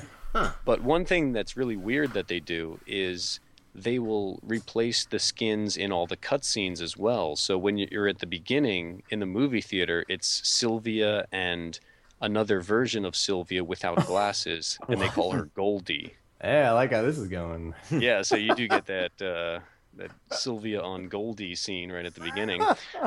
But they don't redo the voices, and since they always use Joe's name, instead of redoing the voices, they call her Joe. Scramble it. They just scramble it, and then they use subtitles. So it'll just sound like, and you'll see the subtitles come up with all the story. Okay, I see. But she does. But she does have cool. her voices for in-game, like the henshin and all that stuff. Okay. Oh, also, During what does the game. henshin mean? It means transform or like metamorphosis. Ah, Cool. Henshin a go-go. Henshin a go-go, baby. This game is so good. From I love it. unlockables to puzzles to different ways to fight. It's Capcom. What are you? It's like I look at Capcom now and I'm like, what the fuck is wrong with you? They lost. I'll give you Clover. more incentive too. Sorry, I want to go back to this because there was more. If you played on the PS2, you unlock Sylvia and Dante from Devil May Cry, and he plays completely differently because he has his sword and his guns. Cool. So he actually has like a longer range with his sword, but if you jump in the air, he'll also fire a bullet, which you can slow down, just like those Western guys. Yeah. So you can fire bullets out as well. And then if you beat it on V-rated mode, you get Alistair. But Alistair looks different, and he has a sword too. And if you beat it on Ultra V-rated mode, you get to play as Captain Blue. That's cool. Oh my god. Clover- And I think all of them have different styles. I think Captain Blue's slower but more powerful and stuff like that. Yeah, Closing I really down- do want to get the PS2 version now for the fact, just even though I really like the controller a lot for the GameCube, I do want to get that just to play as Dante because I do think they have the same voice actors for They do, Dante. yeah. And I don't know, I was always a big fan of at least of the first one and at least the third one for those Devil May Cry series. But yeah, it's just that's something that's really neat. I know it's it was supposed to be like I think an exclusive for Nintendo, but that's also really neat though. That is. And amazing. Dante is in his underwear. Really? Yeah, he's in his underwear in his normal mode, and then when his VFX goes up, he gets his Dante coat and sword and everything. That's But cool. when he's in the movie theater, he's just sitting there in his underwear. Do you own both copies or versions of the game or? Yeah, I've got it on PS2 and GameCube. Nice. I see that there are like a little amiibo figures for this game, and You want I have them. you have. That's what I was asking. Yeah, they're on the shelf Yeah, I'm behind looking at them. them right now. Oh, I'm so jealous. I've probably seen them there before and just didn't know who they were, so it never registered. Oh, Yeah, man, I've got so 6. jealous. There's a 7th that I don't have. There was an alternate version of Joe with a full face mask. That's the only one I'm missing. Okay, cool. Oh man, that's awesome. I'm so happy that you introduced us to this. This is It's a great game. It really is. It's Good stuff. It's Clover Studios and now Platinum are easily my favorite developer. Like, there's no question. They just the love and attention they put into Beautiful Joe. They put it into all of their games, and it's like nobody plays them. They get such critical acclaim. When you actually put it in your system and turn it on, you fall in love with these games, and it's like pulling teeth getting anybody to buy them. Yeah. It makes Yep. no sense to me. I know. Well, Because people- it's not like oh they have a smash hit and then the next one's garbage. It's hit after hit after hit, Yeah. and people just I don't understand it. people are scared to try new things. That is, people are afraid of change. That is a thing. Yeah. Someone comes to tell you to do something different at your job, you're always like hesitant to do it. That's true. That's true. Even if you end up loving it. But It's been pointed out that game reviewers in their infinite wisdom, they don't know how to talk about platinum games. Like that was talked about with Wonderful 101. There Yeah, is no point of reference. Like a lot of games, like first-person shooters, everybody's genre that everyone loves to hate for whatever reason. There's so many out now that you can literally just do a table of like 2 columns with bullet points. What's different? And it's like anybody could write that. True. Wonderful 101, there is no game to compare it to. And Beautiful Joe's the same way, and most of the platinum ones, where it's like you actually have to have, an iota of intelligence, and game bloggers, I mean, not universally, obviously, but a lot of the mainstream stuff, well, most of basically everyone on IGN don't really have that. So Everything, the lowest score IGN ever gives is like a 7. wonderful. Yeah. The reason they do that is because the games that are worse than that, they wouldn't. Why would they bother reviewing them? But yet they did that with God Hand. yeah. So Wonderful 101, if you haven't played it, the art style is very similar to Beautiful Joe. One of the unlockables in the game is a guy called Pose Man, and he looks like Joe and he does his poses. And it's the same style. It's one of those big monster movie events, but instead of being one hero fighting 1,000 monsters, you're 1,000 or you're 100 heroes fighting the big monsters, and it's so they completely flip gaming on its head, because gaming is always you're the one guy fighting the nonstop flood of trash mobs, but in this one you are the trash mobs, and it just shows you what you can do when you unite together as a team. It's so good. Play Wonderful 101. Play if a game says platinum, go buy it and play it. I disagree with one game, and that's Metal Gear Rising. Oh, I haven't played that yet. So. Oh, you don't like Rising Revengeance? Oh, I hate that game. I haven't played it, but I hear people love it. Oh, they're wrong, because No, Raiden sucks as a character. oh no, I don't agree with that. I hate Honeymoon's over.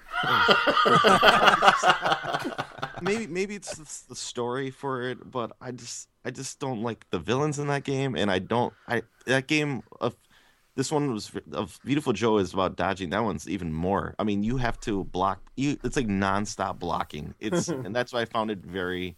Boring. I get very frustrated. I beat it, but I really had to resort to easy, because just the constant blocking is just, even on kids mode, it's just starting to get a little insane for that game. I beat it and it's my least favorite of the Metal Gear franchise. So I'm looking forward to trying it out, but I want to try it. I heard that if you like Metal Gear, don't consider it Metal Gear. I heard that too. I heard the storyline is just crazy. Well, the thing is with Metal Gear Solid 4 is I thought he was so cool in 4. Actually, that's the one thing I actually liked Raiden in, was in 4, and I was like, all right, cool, we get to play like this. But if it was more hack and slash, I think I would have enjoyed it more. I think just the fact that it's a little bit more different with the constant blocking that's the more frustrating part for it. It's relentless, especially towards the end of the game. Okay, cool. I'm definitely going to have to check that out. Yeah, because it's super cheap these days. Like, I think I got my copy for like $10, so I really want to get around to it. Yeah, I definitely got to pick it up before it goes up in price. Yeah. So I think we covered pretty much everything. The only thing we really haven't talked about was the soundtrack. And for those of you who've ever wondered where Retro Fandango used to have, or where they got their intro music from, this is it. And I didn't know that. I'm sure it was said, but it didn't register. And until I played it, I was like, wait, I know this song. And now I know. It was absolutely said. Thanks for paying attention. I'm super good. I heard it. Which, could you be specific? Which minute of Retro Fandango was that set in? 574. Oh, so episode 1.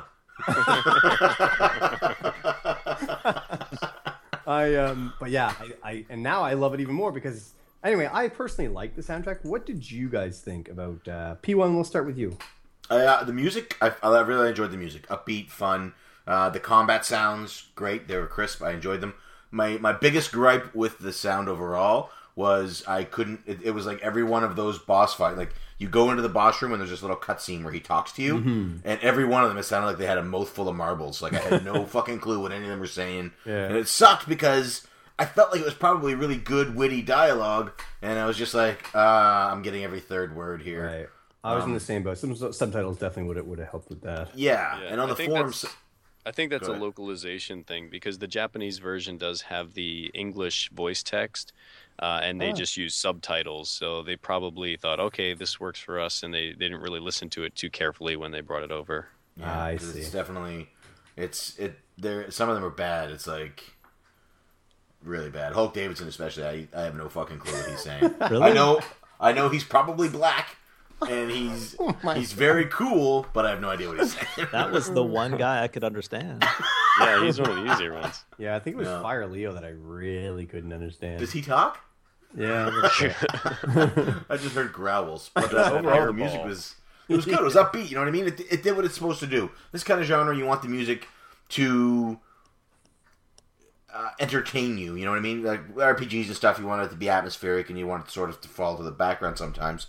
But in this, you spend most of your time just fighting, you know what I mean? So you want that music to be upbeat, you want it to keep it going. Yeah. You don't want it to slow down, you don't want to feel bored by it. And they do a great job with that. I thought they did a fantastic job with the music. Yeah, Capcom definitely knows how to get their platformers some upbeat music. Yeah. What did you think? Have they done that in the past? Are they known for that? Or? Yeah, no. This is actually their first. Yeah. What about you, Mr. Rocket Sauce? What did you think? I just thought it was okay. It was, to me, it wasn't really memorable. The only thing is like maybe I was going through being frustrated at times in this game where I wasn't actually paying attention to it. That probably was the thing. Maybe I couldn't just sit back and suck it in for that point in time where I did, like I said, I rage quit this game a couple times because of the difficulty, for me at least. And I do agree completely with the boss dialogue because I thought it was I played this on a CRT television. So Even though I do have my component cables for my GameCube, that TV does have like the component cables, so it looks a little bit better than the composite. But yeah, just I thought it was like my speakers, and I thought I probably should look to hook up my old CD player to the television so it gives a little bit better sound. But I'm glad that I wasn't the only person to think this because I do agree with the Hulk Davidson part because he was like, you know, where it seemed like it was muffled coming through my television, and I was just like, oh well, I guess, you know. But it's just the bosses, right? Because Joe is clear, Captain Blue is clear, Sylvia is clear. No, I agree. The announcer is clear, and the bosses. It's like they're all. I completely agree with you on this one. At least for me, it was really difficult to understand. Just the bosses talk, and even Captain Blue was even understand for a boss, but like I guess the monster bosses you gone through, I had a hard time. Even what's it called, Grand Bruce and Charles III, I had a hard time understanding them. Do you think they did it because they're animals and animals wouldn't talk clearly? No. Well, or is it just poor sound management? I think it was a mess up because in the second game, it's really cleared up in the second game, in my opinion, where you can understand them exactly what they're saying, kind of like with Joe and whatnot. So good. Yeah. Overall, other than that, I think because even the sound effects, hitting things, very rewarding. Speeding up, slowing down, very rewarding. Everything about the sound, I think, was good except for that boss dialogue, which I can overlook. I wanted to say one more thing about this. Sure. That I just kind of remembered. I remember reading about this one before I even played this game. Is that I think Clover started making this game with only like 6 or 7 people in the development. So maybe it was just one of the thing that just kind of got pushed to the side. I think they eventually bumped it up to like 20 people, like right before the launch of the game. Oh, really? Interesting. But maybe it's just something that just got put on the back burner where they're more focused on the gameplay and how it looked. And they figured, this is just, we'll worry about this later or something like that, you know. So it had a very small budget, I believe, this game when it came to being developed. So yeah, it's crazy. It's amazing what smaller developer or development teams can really do when they're allowed to, be creative. It's pretty impressive. Well, yeah, when you don't have a huge wallet to fall back on, you have to be creative. You have to come up with these interesting solutions. Yeah, I loved it. Speaking of development, I was just reading up. It actually went under the working title Red Hot Man originally. Ooh, I like that name better. I love that. Yeah. That's what I need in life. I'm changing our YouTube channel right now. You're right. It did start as 6 people and under a 12-month deadline. Wow. Pretty impressive. Matt, what did you think about the soundtrack overall? Oh, I know. Because I recognized when I first listened to Fandango, like that it was Beautiful Joe music, but what's odd when I first played it. Now I'm like, I'm not on the train. This is kind of weird, you know. See, that's a dedicated listener. Thank you very much. I expected Joe to start telling me how great Alien 3 was, but. But yeah, the music's pretty great. It's nothing I would want to listen to outside of the game, but it's great video game music. You know, it supports the game perfectly. I think it's interesting that you guys couldn't understand Hulk Davidson. Maybe it's because I used to live near a lot of people who basically sounded just like Hulk Davidson. But yeah, I was Baltimore? like, finally, somebody I can know who they're saying, like as opposed to the bad. Like, I've been watching a lot of The Wire, so I think I understood him too. Yeah, Hulk Davidson, aka Stringer Bell. Yeah. All right. Well, how about you, Mr. Vox? I think we all know, but what did you think of the soundtrack? Yeah, I think Super Robot Matt there got it just right. It supports the game really well. It's upbeat, it's fun while you're going through, and I think that helps you keep a good spirit while you're getting pummeled throughout the game and just going through the levels. It'll keep you motivated to keep going. I really like the boss theme when you're into the boss battles. It gets really tense, and it does get my heart going. There were plenty of times that, certainly during Fire Leo and the final Captain Blue, my heart was really pounding, and the music was so appropriate for it. Yeah. I think they really nailed it with that. The sound effects, great. Everything very rewarding. Excellent stuff. Yeah.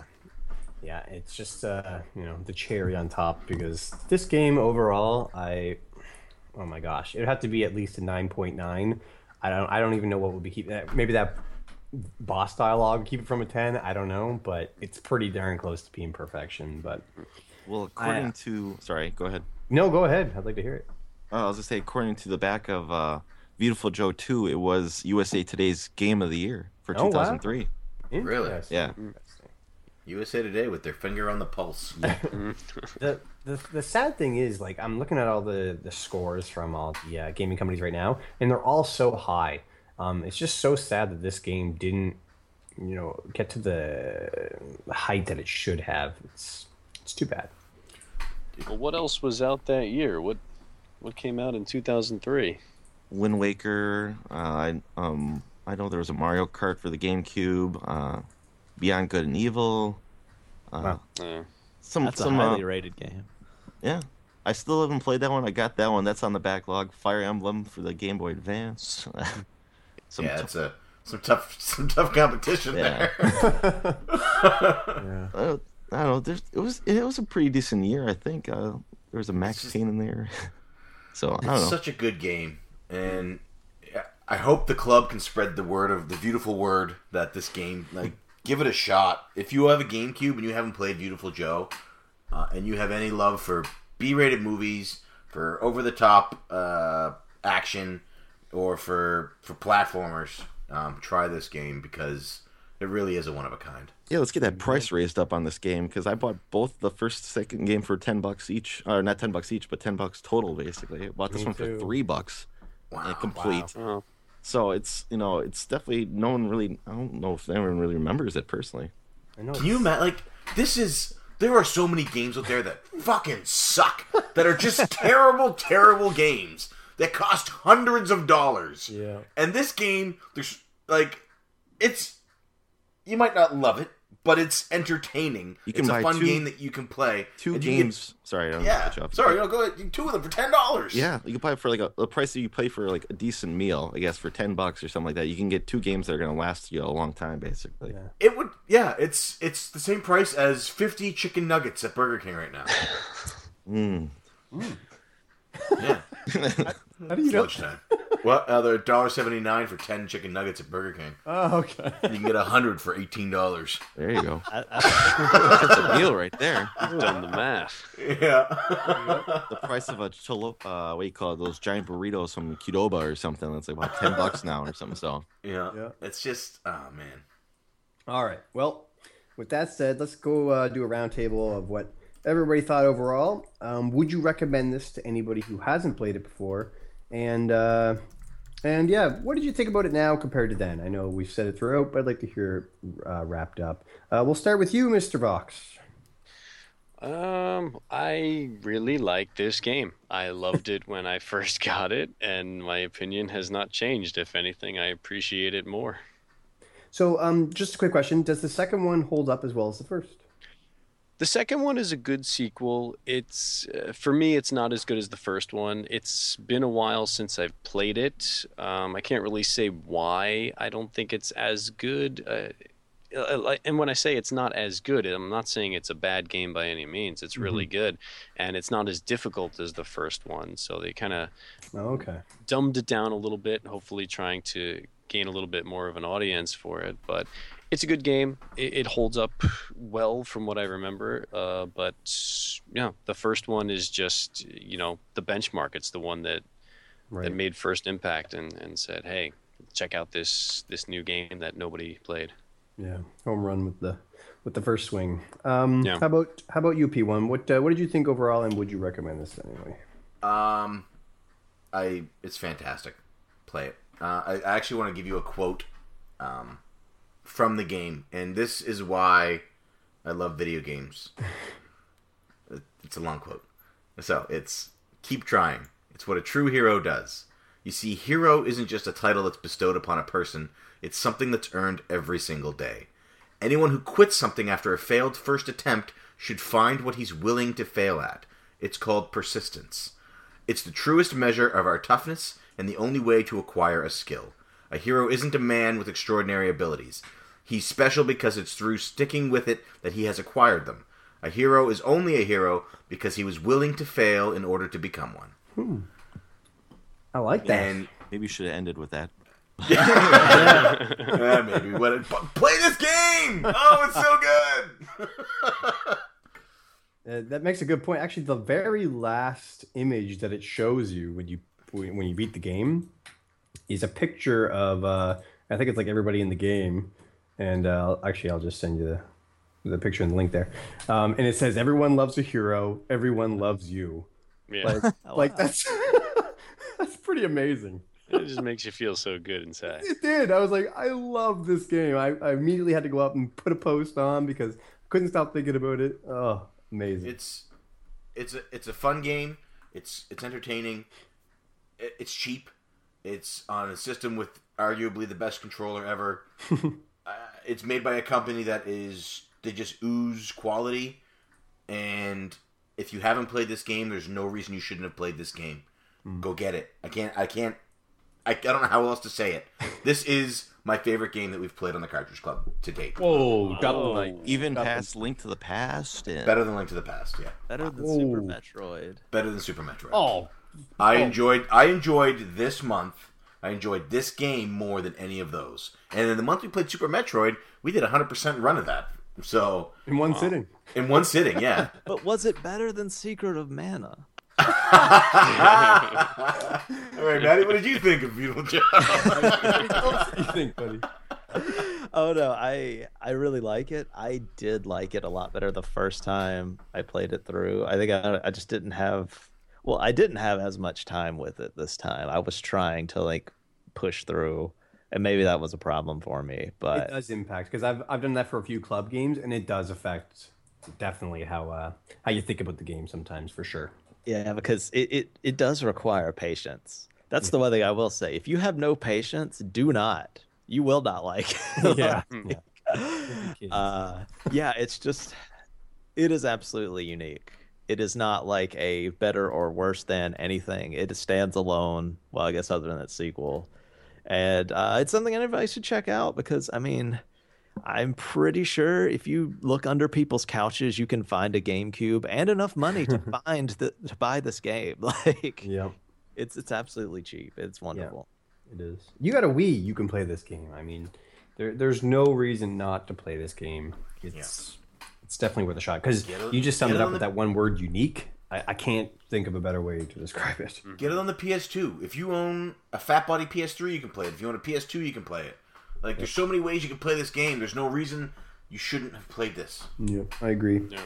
And Rocket Sauce, your overall thoughts, my friend? I loved it. It is definitely made probably my top 10 for my favorite GameCube games. It reminded me a little bit of the Power Rangers, which I like because I'm still a fan of those, at least those first couple seasons of the Power Rangers, where Joe, he morphs when he does his Henshin a Go-Go, and those like I can't remember would you say those little gray guys are? The Zords? Bianchis. Putties? The Blinkies? Yeah, they reminded me of the Putties a little bit, or the Yeah. Jinkies. What's They it are again? putties. Yeah, the sorry. Putty Patrol.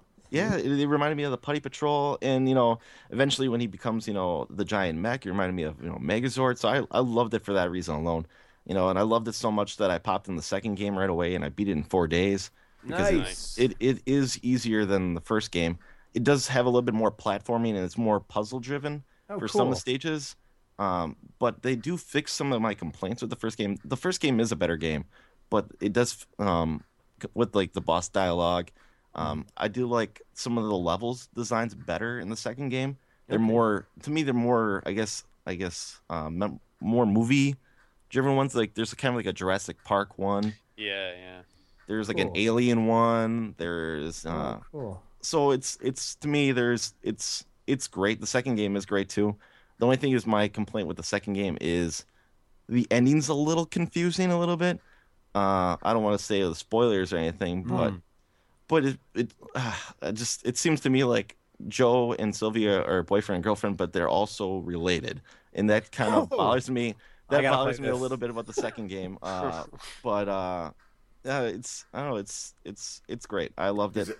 Is it like a Luke and Leia thing? Yeah, it actually kind of is. Okay, interesting. And at least, and it seems like it's no big deal to these people. And I'm like, I mean, it's a video game. I understand it's a video game. Yeah. But, and I loved it. I was happy to find, because I had these games for a couple of years now, and I've been looking for that Red Hot Rumble, and I finally stumbled upon it a couple months ago, and I picked it up.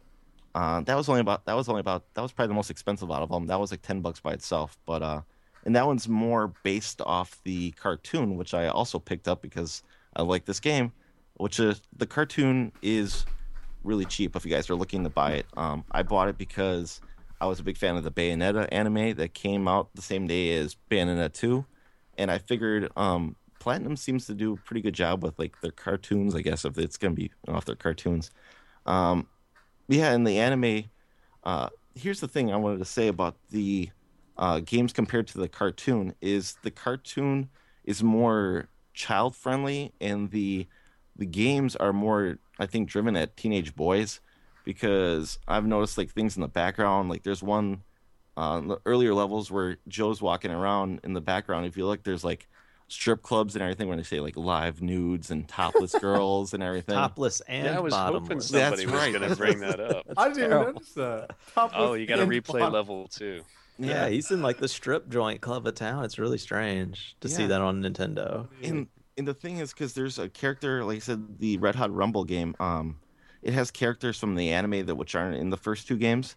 And there's things like, because in Red Hot Rumble, Captain Blue has an assistant, and she's very busty, and she zips her top up, but it comes unzipped immediately, and Captain Blue's like staring directly at her chest, and he's like, whoa, and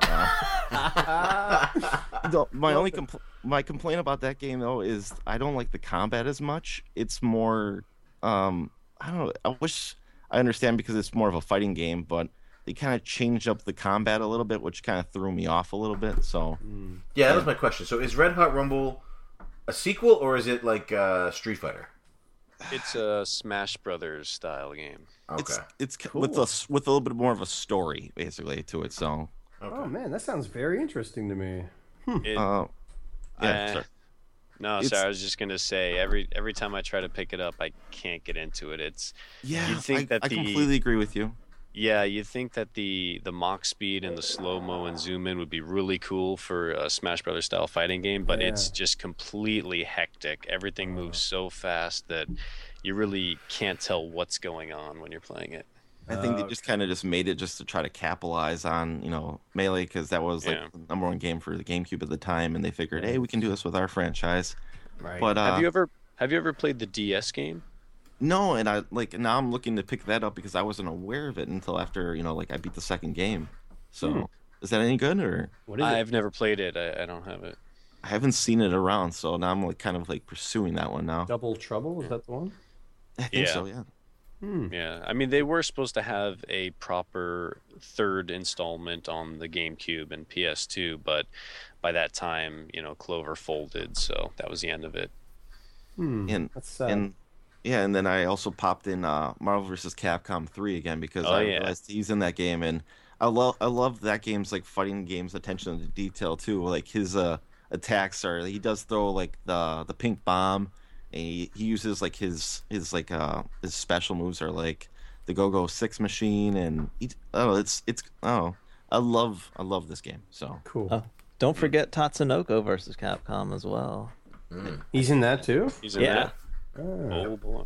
To pick Oh, some get up. it's Get Tatsunoko. It's so good.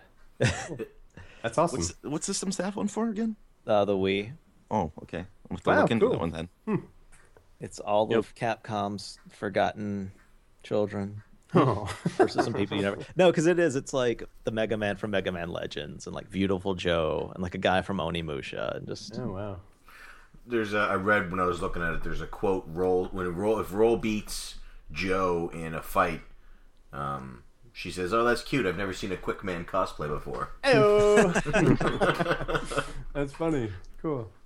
You're going back to the risque backgrounds. You can't see it. If you look at the GameCube cover, his right hand is covering it.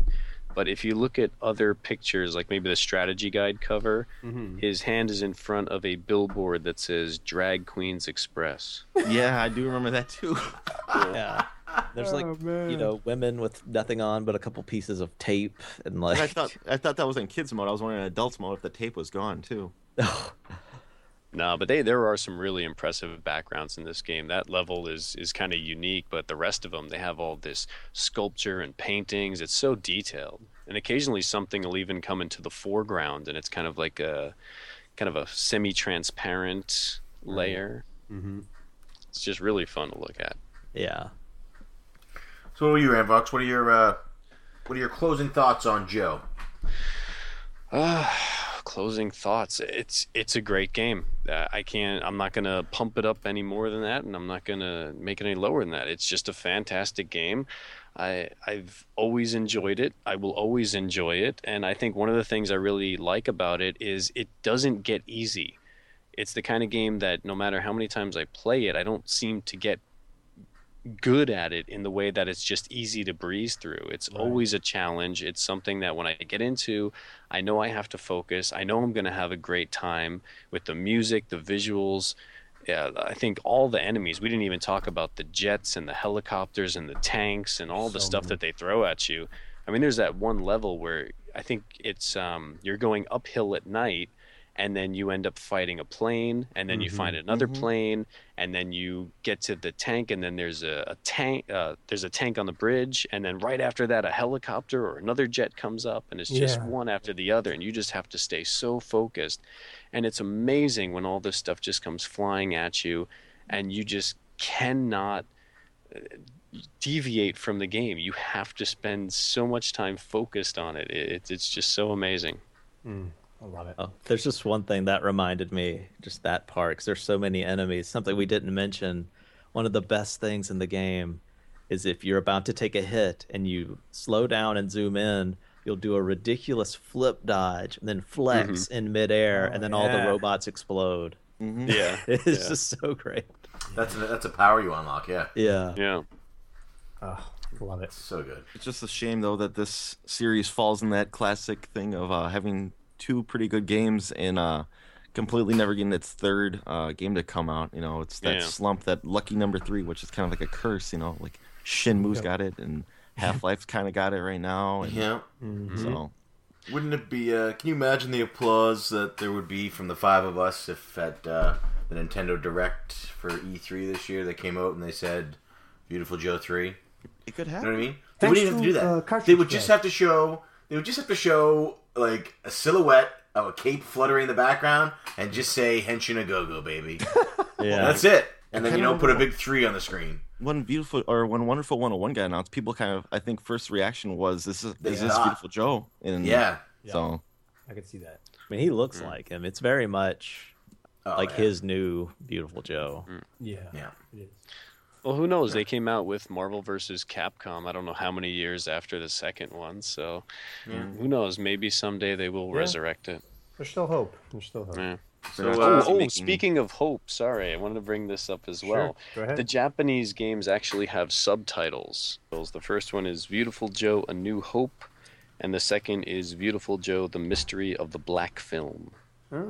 See, A New Hope that's a direct from Star Wars, because Star Wars Episode 4 is A New Hope. Yeah. Really? The first one. Yeah, that's the first Star Wars. Is it really? That's the name. Yeah. I think the first New Star Hope. Wars is the Phantom Menace. Oh. Okay, well, that's about all the time we have. Oh, yeah. So that's what everybody here thinks of the game. P2, why don't you jump on over to the forums? I can't remember where they are. I do notice a strange lack of P1 on these forums here. Yeah. Could you just tell me where so I can make sure that I type them into my browser? Sure. Here? They are. You can access them from www.cartridgebros.ca. Okay. And- I'm not gonna have to come up with a new login or anything like that because I hate trying to remember passwords. We wouldn't do that to you. You can log in with pretty much any Google account, Facebook account, you name it. You got it. You can log in here. Oh, perfect. Yeah. All right. Now, see what can I see Retro Fandango forums Yeah, there as we well, 'cause share I don't wanna forum have with to- them. Yeah, it's not just the club; it's also Retro Fandango. So if you ever want to comment on any other podcasts, you can head on over there too, as well as any of the earlier episodes. You can go and comment. Actually, I meant to ask you. Apparently, we can't go back to the really early episodes. Did you know this? I didn't know this. Yeah, it says you got to pay or something. Oh, well, maybe I'll upgrade our forums. So we can go back to episode 7 right now, which is more than enough. I doubt anybody would ever actually really want to go back, but Can you still read them and just not comment, or they're just gone? I don't think you can see them at all. All right, this sounds like a logistics thing we should look into when we're not recording. Yep. All right, so who's playing along? All right, so this month we had actually quite a few people who loved the game. The Nestromancer, it seems a lot of people were just waiting for an excuse to play this game, and he's one of them. Kevin, he played through. He had played before. He actually gives us the advice to play on kids mode. Yeah. And sort of lets everybody know that you're not going to miss out on too much other than rewarding experience. Dean said this is his second time through, so he's playing along. We had Rocket Sauce, of course, and he's here now. Kevin, Mr. Rambox was on here. Duke, he played it, and he's saying he enjoyed it as well. He loved the slowdown and stuff like that. He loves all the mechanics. Seems like everybody who did give it a try this month loved it. Let's see, what else do we got here? J-Rock. Got J-Rock on here. We got Maddie. And I think that's everyone. Yeah, that's everybody who's on the forums this month. Yeah, Everybody who played it loved it. Twitter was a little quieter. So if you want to get your tweets read out or mentions, just hashtag Cartridge Club. It's just seeing that Kevin beat the game, and that's Dean. Dean actually ordered a statue. There's a shock of Joe doing one of his poses. Those first four figures that is are a awesome. really nice statue. Yeah. So I'm thinking we'll get one of those and putting it in my amiibo cabinet just because Hey-o. You should get all these It's- little amiibo-sized ones, man. it is beautiful. Oh. Is that glass or is that plastic? That's what I wanted to ask. Oh, that case? Yeah. That's plexiglass. It's Yeah. plexiglass? Okay. It used to be. It was a Ray-Ban sunglasses case, and the local guy, just came up with the design for it. He asked me what I was going to put in it. I told him Amiibos. He said, "That's awesome. I've wanted an Amiibo case. Do you mind if I go with that theme?" Because he also does them with like a World of Nintendo theme. And this one, he just went with the Amiibo theme. He came up with it, and I love it. That looks awesome. It's really impressive. It's the highlight of my games room right now. Yeah. And It makes then mine look like garbage. it's funny because he's local, right? So there are local collectors that he said they have their stuff put up in like little bookcases and stuff like that. He's like, if they would just get in touch with me, I would like put designs on their already made shelves. Like I would spice them up so they're not just plain black shelving. He said, but nobody contacts me. And I was like, well, get ready. Yeah, but he also does custom NESs and custom all kinds of retro gaming systems. And he's going to be selling them online. So anybody who was interested, go to Facebook and just add Clifford Ketty as a friend, or follow CK Signs. Because he does fantastic work. He does. Yeah. He's doing a Metroid NES right now and a Super Metroid Super Nintendo, and I'm gonna win that. I'm gonna buy that Super Nintendo. But yeah, he does great work, and he did an awesome job on this case. And other than that, there was nobody else really on Twitter who said they were playing Beautiful Joe, J-Rock there, but definitely, yeah. So hashtag Cartridge Club if you want to, or if you have any questions for the club, you can put those there as well. We're probably not going to answer them because we don't have a question period, but maybe we could answer those in one of our new videos. Ooh. Yeah. All right. And are we going to be getting one of your new videos? You had one 2 days ago. Yeah. Did we? Yesterday, So in like actually. 5 days? Brand Yeah. spank. So every we're gonna aim for every week. For the new not so deep thoughts remastered. Nice. Hashtag what is it? Uncut on something and uncouth. Yeah. P2 really wanted me to cut out the Born Again Virgin segment. There was a lot of things I wanted to do. That. Yeah. But back to Joe. That's Joe. That's Beautiful Joe. The Cartridge Club, obviously, every month we're going to play a new game. April's a new month. And starting on April 1st, everybody, we're going to be playing Halo 2. Oh. No, just kidding. No, that's an April Fool's joke if you're listening to this on April 1st. We're actually going to be playing Metroid Prime. So I'm excited. This is my first time through any of the Prime games. And I'm going to play mine on the Wii because I think I'm going to take Kevin's advice and go with the Wiimote as a sort of a mouse and keyboard substitution for a first-person game. It's not that hard, though, with the GameCube controller. It's got that nice lock-on feature, and it's I think it's worth checking out, but I guess whatever you prefer. I know you're not a big shooter with controller, but to me, I think they did it really well with the lock-on feature, and to me It's that good. yeah. Maybe I'll try that. I played this when it was new, and I had not entirely gotten comfortable with twin sticks because it was not so old at the time, and I didn't have any trouble. Remember, greatest controller? Yeah. Throw that out there. Maybe I'll try that. Perfect. So I think that's everything. Is that right, P2? We summed it up, man. Thank you so much to our guests. You guys are awesome. Thank you so much to Rambox for suggesting the game to us. Yeah. Let's give them a chance to plug their channels. Yeah. Thanks to the club members as well for voting for the game. Yeah, that too. So on the way out, let's start with the Unasian sensation. Rambox, tell our guests where they can find you. Rambox, you can find me on YouTube. I put up videos once in a while. Things are slow, but hey, that's life. But you can catch me more often on Retro Fandango, which can be found on this very feed. So if you're listening to the Cartridge Club, you know exactly where to find Retro Fandango. And be sure to check out April's episode, because we will be diving into Teenage Mutant Ninja Turtles. And I am extremely excited about that. So Beautiful Joe, followed up by Ninja Turtles. I'm a happy guy right now.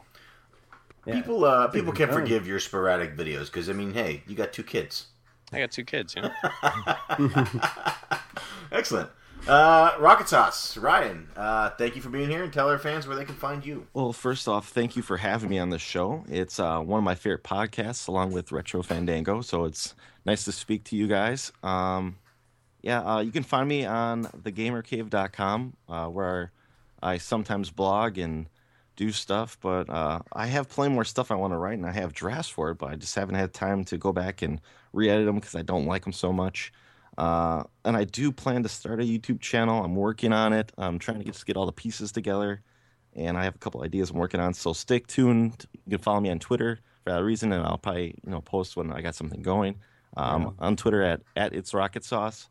And in 2 weeks from now, in my city of Milwaukee, there will be the Midwest Gaming Classic, and I'll be around there, so maybe you might be able to find me there. So I'll be probably tweeting around there and posting pictures. So if you see me, just say hi. Right on. Color me jealous. I wish we had gaming expos here. I also nice. am jealous.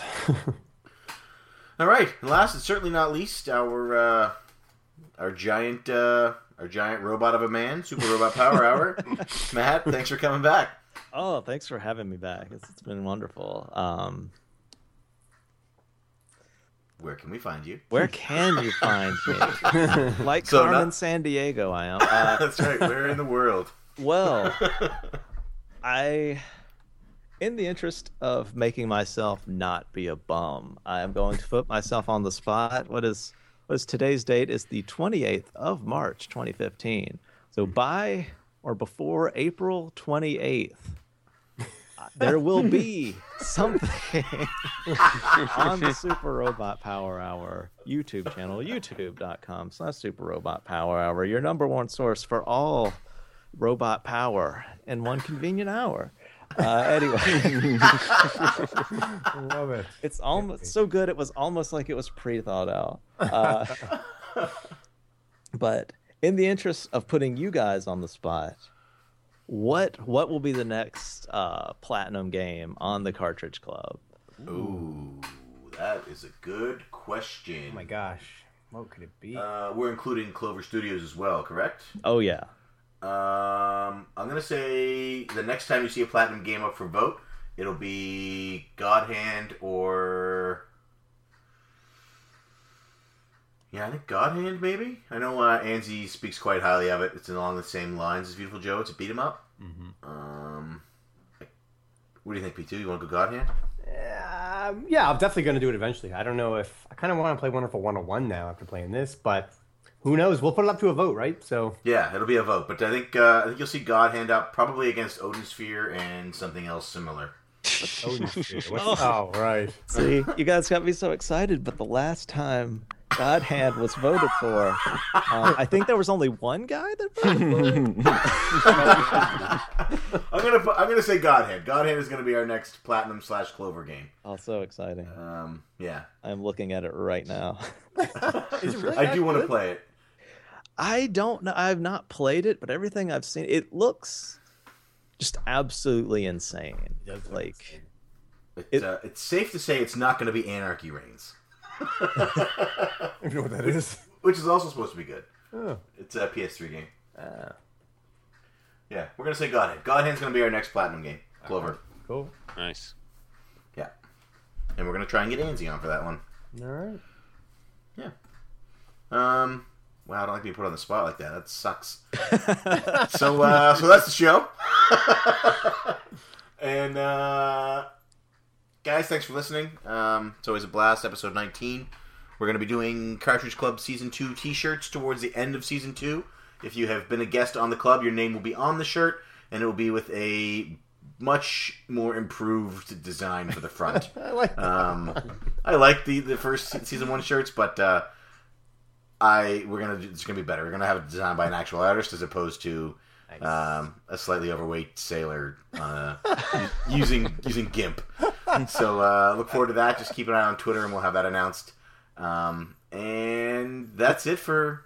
Go ahead. Before you leave, was there a winner for that first Yes, shirt there contest? was. Oh. The draw was done. We actually yeah. recorded it 2 months ago. P2 was going to edit it while I was sailing and editing Dear Nintendo. Yeah, I have it right So in the span of me editing 2.5 hours of footage into a half-hour documentary, he did nothing. No, okay.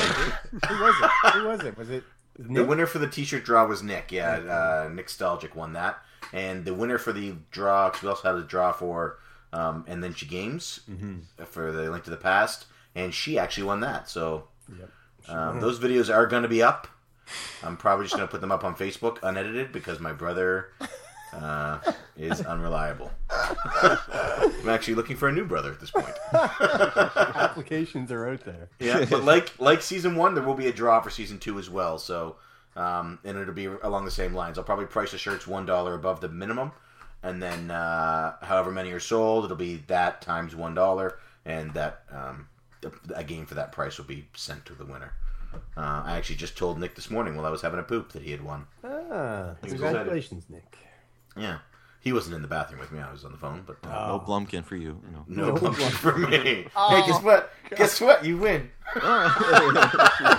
Okay. So that's Beautiful Joe, folks. As everybody knows, we don't script endings. I'm pretty sure I know what one of you is most likely going to jam in here for the end. So I'll just leave it to you guys. Should we just say it at the same time? Yeah, you can all say it at the same time. 1, 2, 3. Henshin Go-Go? a bye-bye. Oh, no. Bye-bye? All right, let's say that Henshin a one. bye-bye. Oh, you want to say that? Let's do it He again, never right? said that. That was Nope, the that other was guy. great. Yeah, it was That another was- Joe? It doesn't matter who said it. But he's all about going. He's not We about need a quick leaving. vote here on this one here. Are we saying bye-bye or go-go?